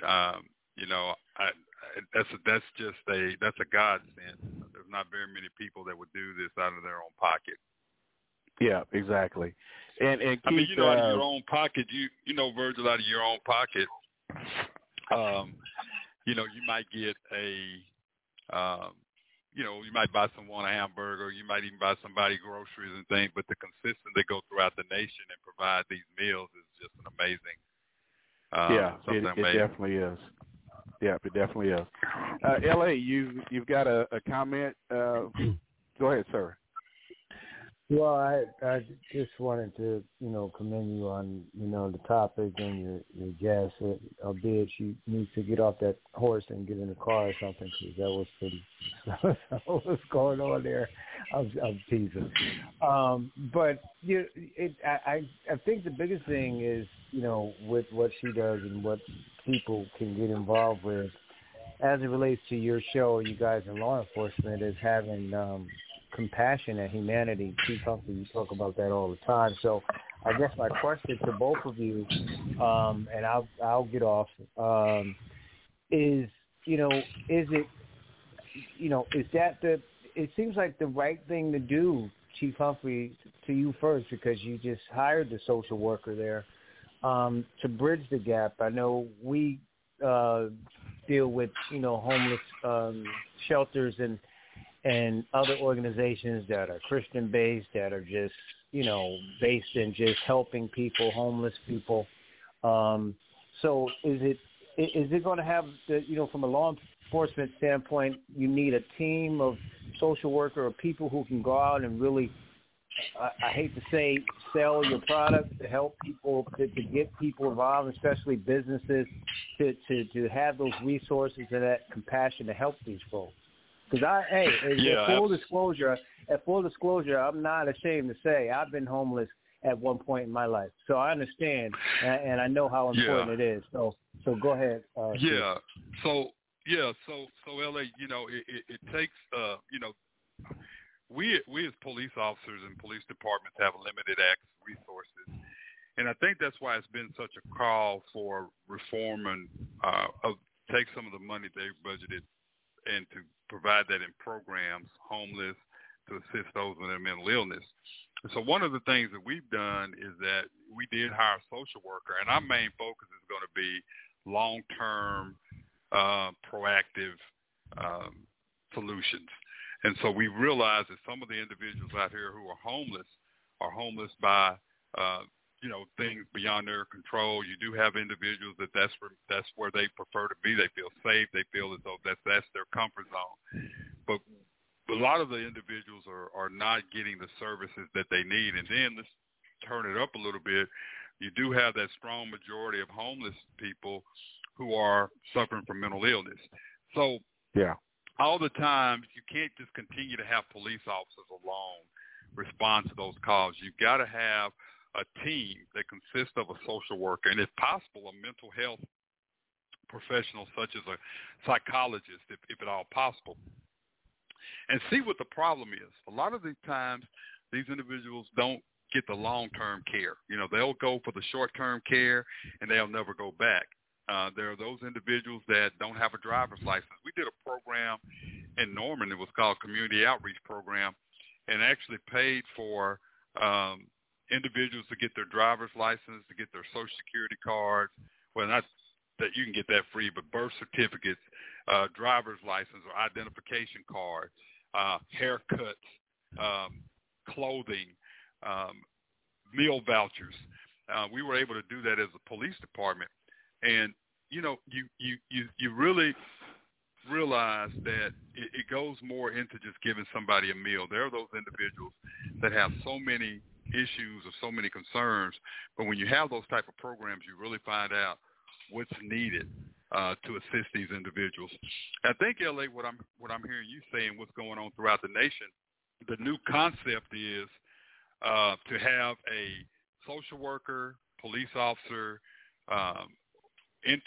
social worker interns, but a unit that can go out and 24/7, 365, do the head counts, take information so they can know what resources they need. So instead of police departments or police officers responding all the time, we're coming up with these innovative response teams. And I think that that's necessary because police officers do not need to go out every time there's a homeless issue.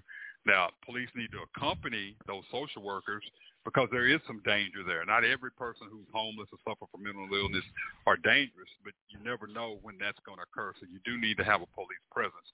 But let the police department be behind the scenes or take a step back and let the social workers do their, do what they do best. But you're right. I was just asking Chief Green to Chief Humphrey. He's on the right track. What I was asking, I mean, you have DARE and all those other programs, so why not we have a organization here, a nonprofit, and they have a staff. Now, they're not law enforcement, obviously, but I'm just saying if you're going to do it, within law enforcement agencies, they have just a team, just their fundraising and going to get businesses involved. I know she said it's not just the money, but getting people involved, getting clothing, getting all that kind of stuff within this organization. So I guess I was asking you, can, law enforcement do that, put together a team that's all they focus in on, helping homeless, still doing the DARE and all the other stuff and the mentoring programs, but really putting together a team to help homeless people like that and not using the officers that you need to go get the bad guys. Well, in LA, there are some agencies that do have specialized, units or officers, and that's all they deal with are people who are homeless.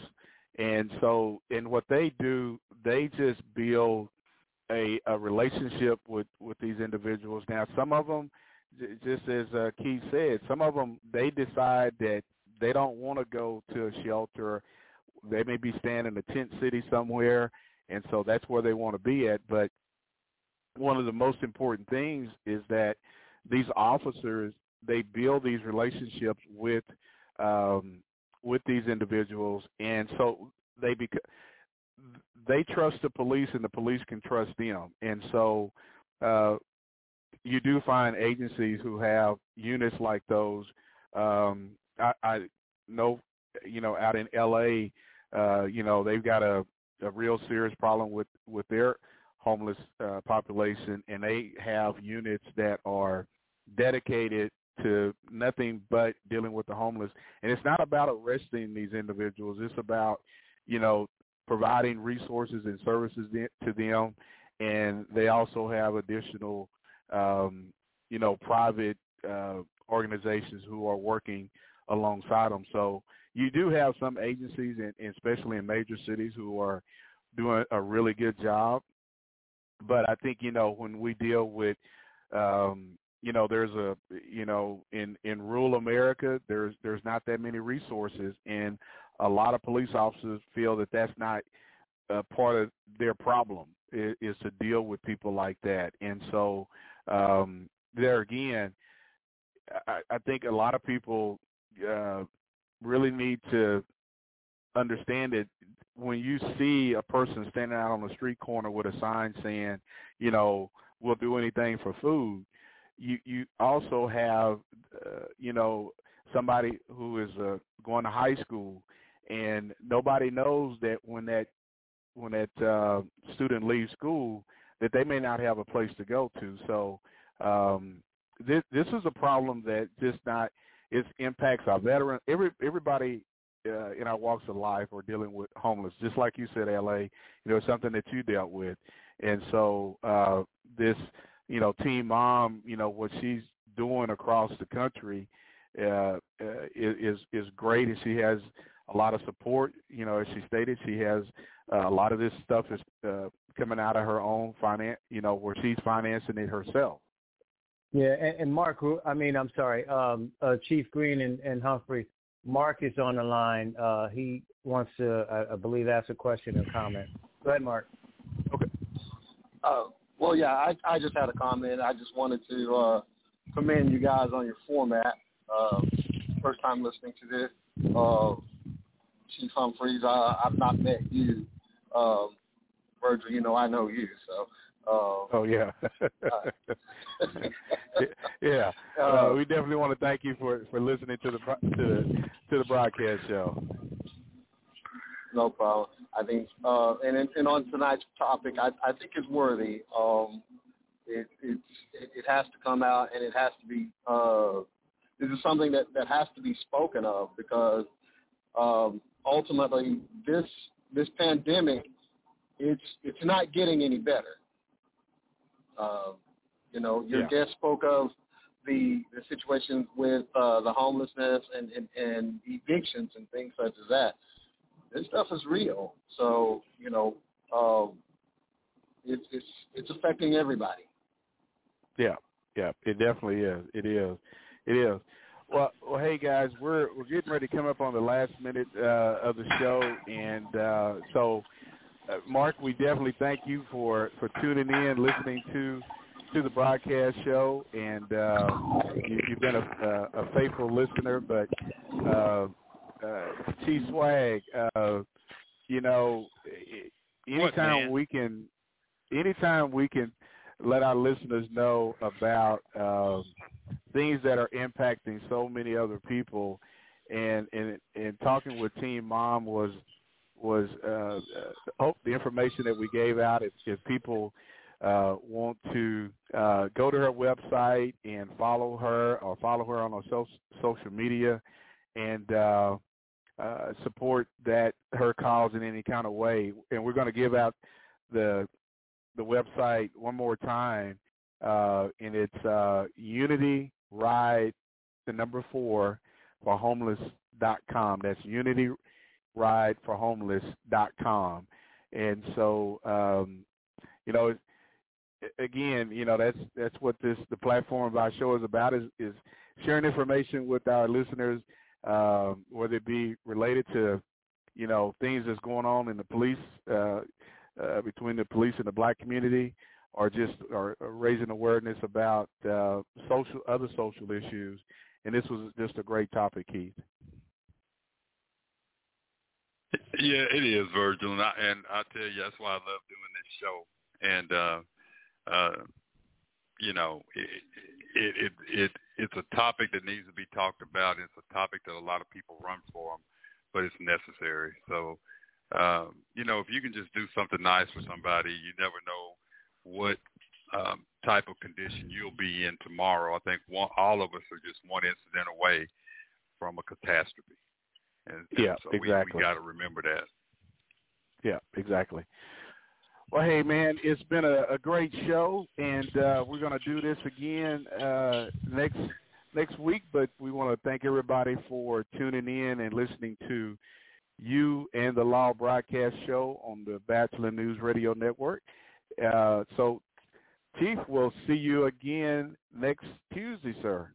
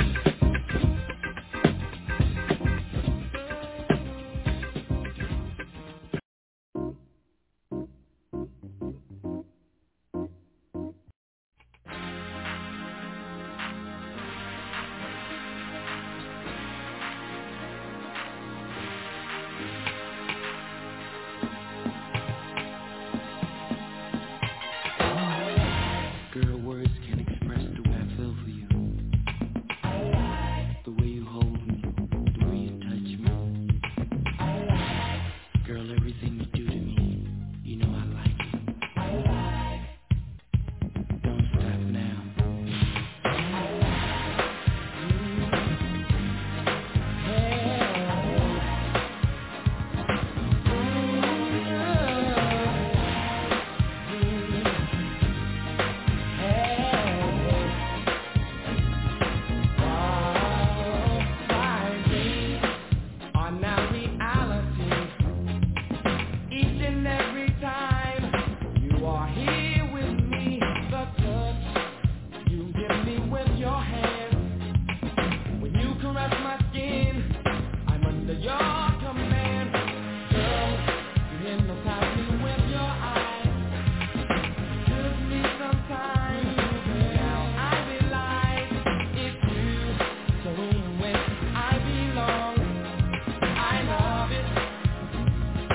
Feeling getting strong.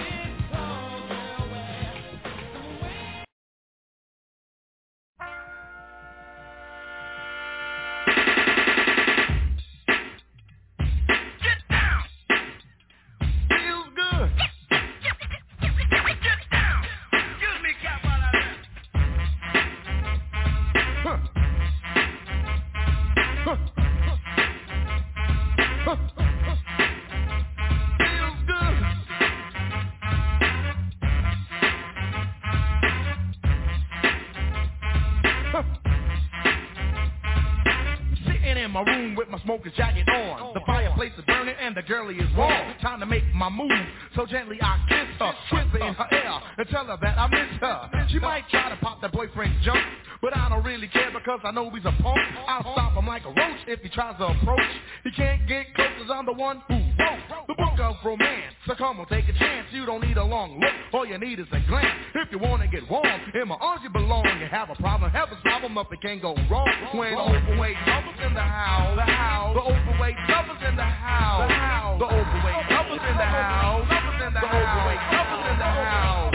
You said I couldn't do it, then it got done. And after you and I did it, you said it was fun. Now every day of your life you want to be with me. When you got time to spend, you spend time with Heavy D. I noticed that you hold me gentle as a rose. I'm rough and tough, baby, but then I suppose that I had to be held in order to start holding. I think I got your hint, so let's start rolling. The overweight lovers in the house, the overweight lovers in the house, the overweight lovers in the house, the overweight lovers in the house, the overweight lovers in the house, the overweight lovers in the house, the overweight lovers in the house, the overweight lovers in the house.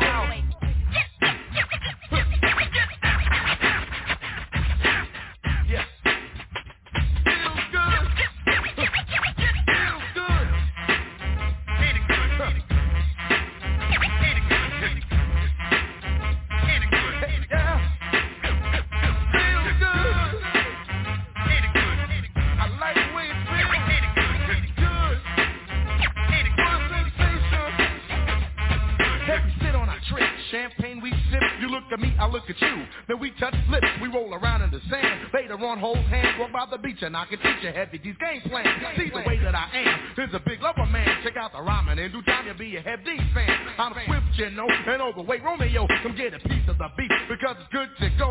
MC Heavy D, oh, ladies, I'm booking. Big extra large, but still good looking. For you and I to swing on a romance spree, all you gotta do is lean on me, because the overweight lovers in the house.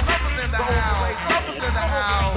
I'm an overweight lover, entertainer of many. Now when I do a party, now I mean I do plenty. Girls inside the crowd seem to go berserk. They start yelling and screaming, Every day go to work. And when I'm through rocking and chilling at the disco, they grab me up and squeeze me up, they just won't let go. That's when I know that there's been too much charming. I put them in a line and say, please don't squeeze the charming. The overweight lovers in the house. The overweight lovers in the house. The overweight lovers in the house. The overweight lovers in the house. The overweight lovers in the house. The overweight lovers in the house. The overweight lovers in the house.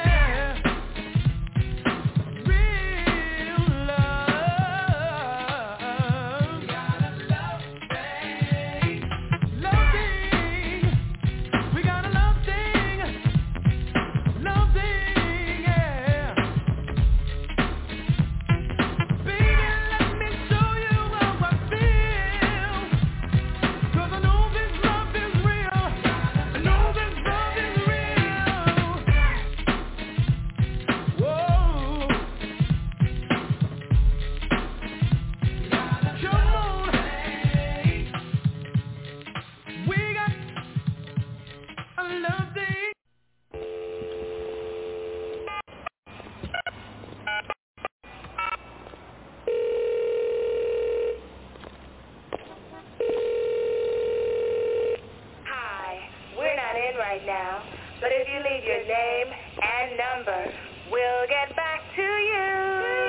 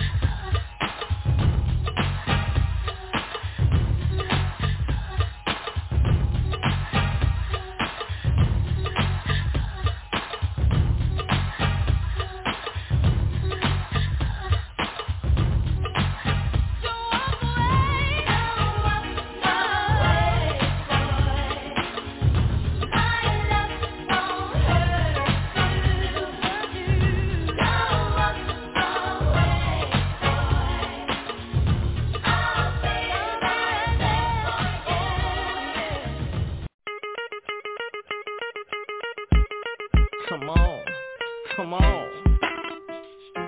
Yeah. Come on. Yeah. Come on.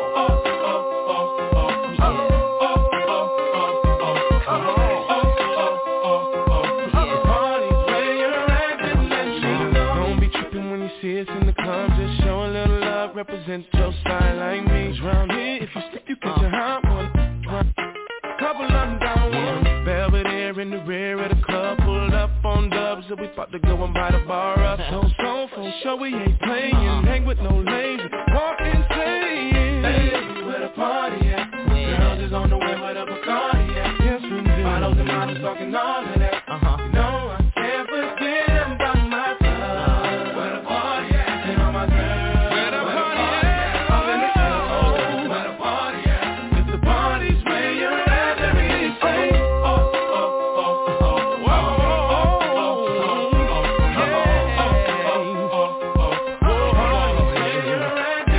all the girls in the club in their best outfit, just showing that skin, trying to make it on the spit. Where you been, girl? You and your friend need to come to the back. We got it locked down. Your white t-shirt or a three-piece suit, don't matter what you wear, all that matters is who you with. Some jiggy, some straight grind, all up in the club to have a good time. Hey, where the party at? Girls is on the way where the Bacardi at. Models and models talking all of that. No, I can't forget about my love. Where the party at? Where the party at? Where the party at? It's the party. Let me hear you say, oh, oh, oh, oh, oh, oh,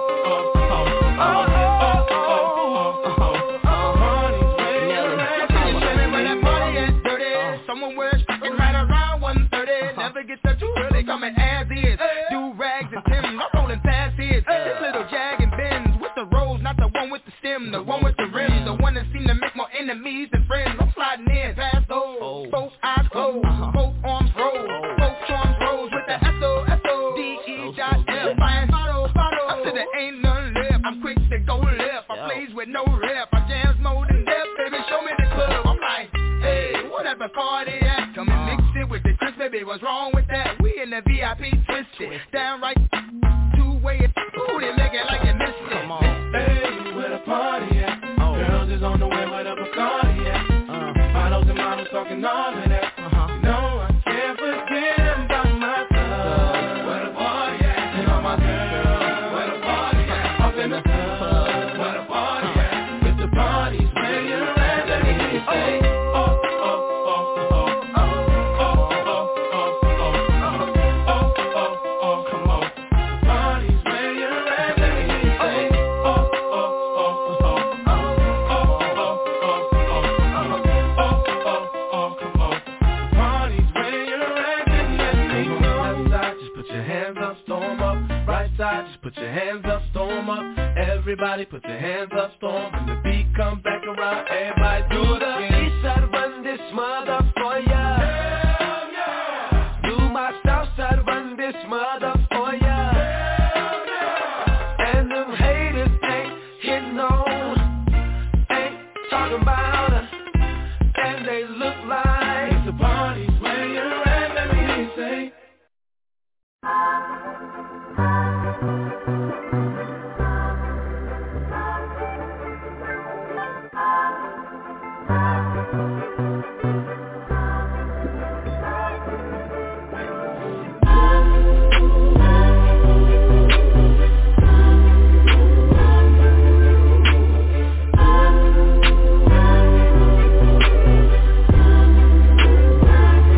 Sometimes I'm mystery, sometimes I'm free, depending on my mood, on my attitude. Sometimes I wanna roll or stay at home, walking contradiction, get some factual and fiction.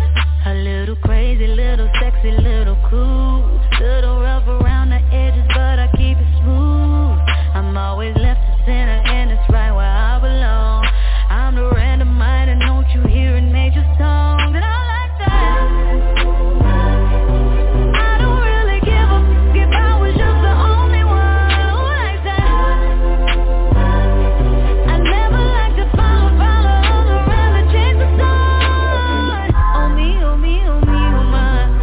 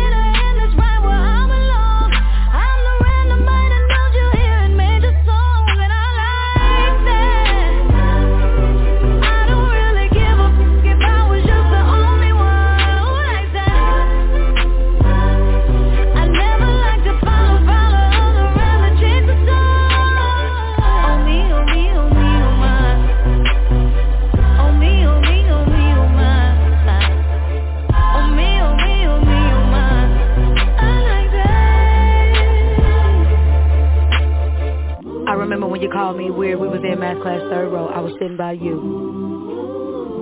Right before Mr. Ammon's class. Cause my mama couldn't afford new J's Polo, thrift store, thrift clothes. That was all I knew. Do you remember? I remember when you laughed when I cut my perm off and you rated me a 6.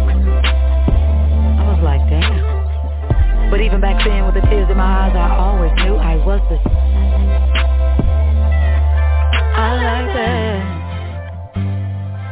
I don't really give a if I was just the only one who likes that.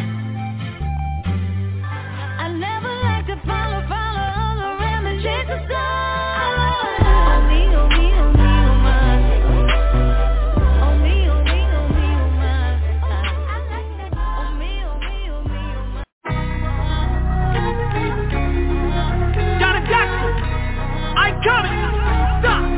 Celebrate for the moment.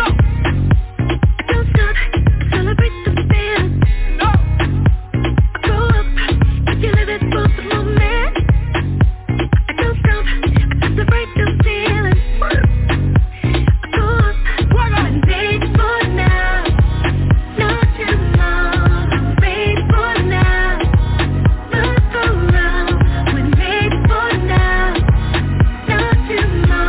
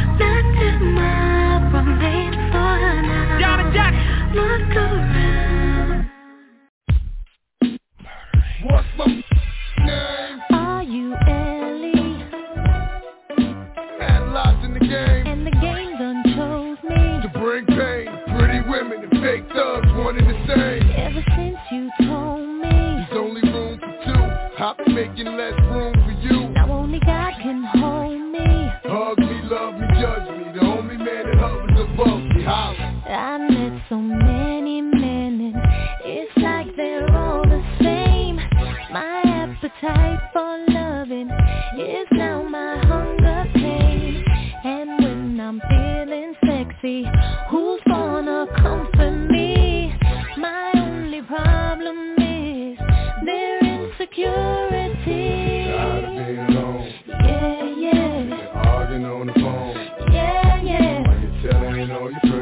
Yeah, yeah. Don't understand My love, 'cause I'm real. the way you walk, the way you move, the way you talk, I'm real. the way you stare, the way you look, the style you wear, I'm real. the way you smile, the way you smell, it drives me wild. I'm real. And I can't go on without you. Girl, I've been thinking about this relationship, and I wanna know, is it as good as it gets? Cause we've been through the worst times and the best times, but it was our time, even if it was part-time. Now they been looking at me, smiling at me, laughing like we wasn't happy, but not knowing that we're growing and we're getting married. Hard loving and straight thugging. Baby, I ain't doing this here for nothing. I'm here to get it hoppin', hoppin'. Let's ride out in the Benz, head blowing in the wind, sun glistening off my skin. Hey, I'm nasty, you know me, but you still be feeling your baby. I'm real. The way you walk, the way you move, the way you talk, I'm real. the way you stare, the way you look, the style you wear, the way you smile, the way you smell, it drives me wild. I'm real. And I can't go on without you. Now people loving me and hating me, treating me ungratefully, but not knowing that they ain't making or breaking me. My life I live it to the limit and I love it. Now I can breathe again, baby, now I can breathe again. Now people screaming what the deal with you and so. I tell them mind their biz, but they don't hear me though. Cause I live my life to the limit and I love it. Now I can breathe again, baby, now I can breathe again. Tired of being alone, Yeah, yeah. arguing on the phone, Yeah, yeah. while you're telling all your friends. Yeah, yeah. Don't understand My love, 'cause I'm real. the way you walk, the way you move, the way you talk, I'm real.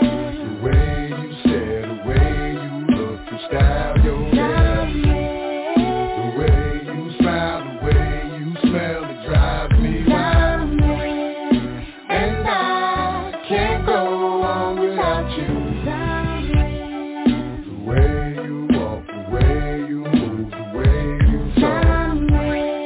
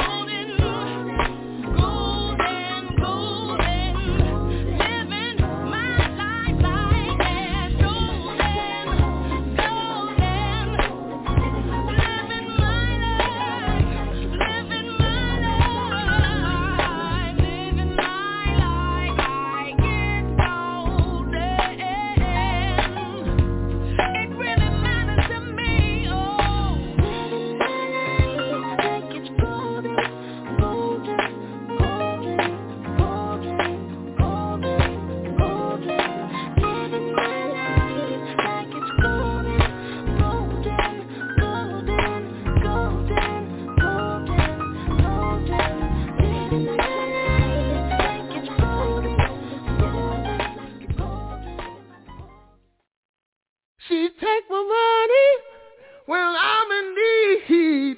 Yeah, she's a trifling friend indeed. Oh, she's a gold digger way over town that digs on me.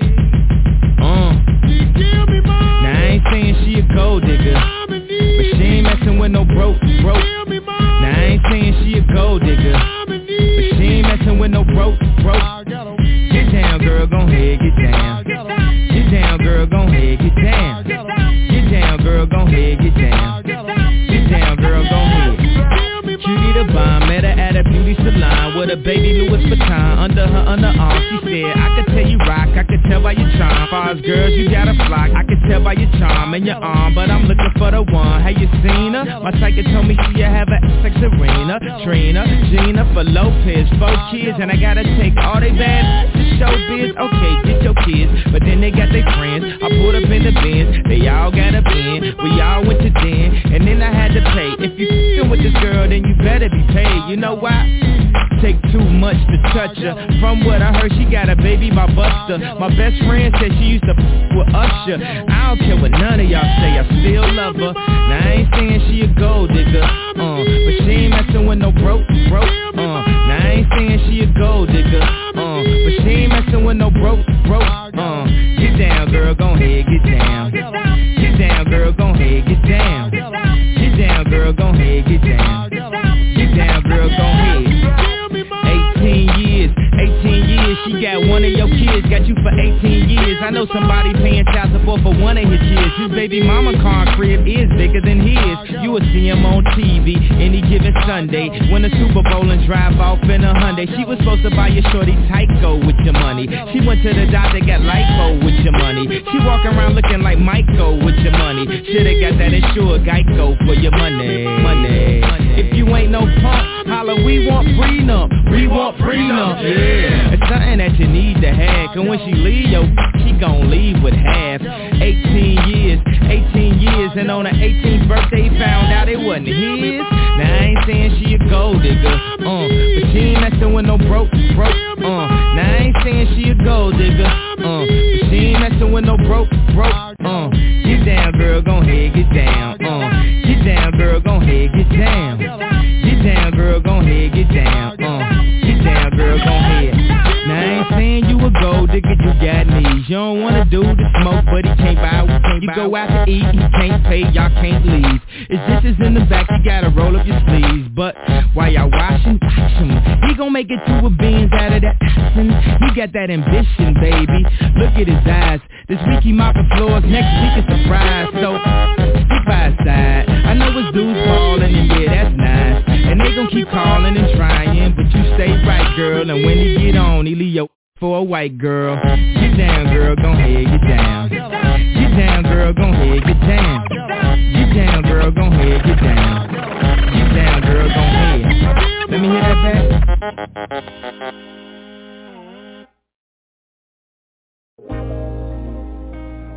Ladies and gentlemen, this here's another one for the steppers. DJ Wayne Williams, put the record on.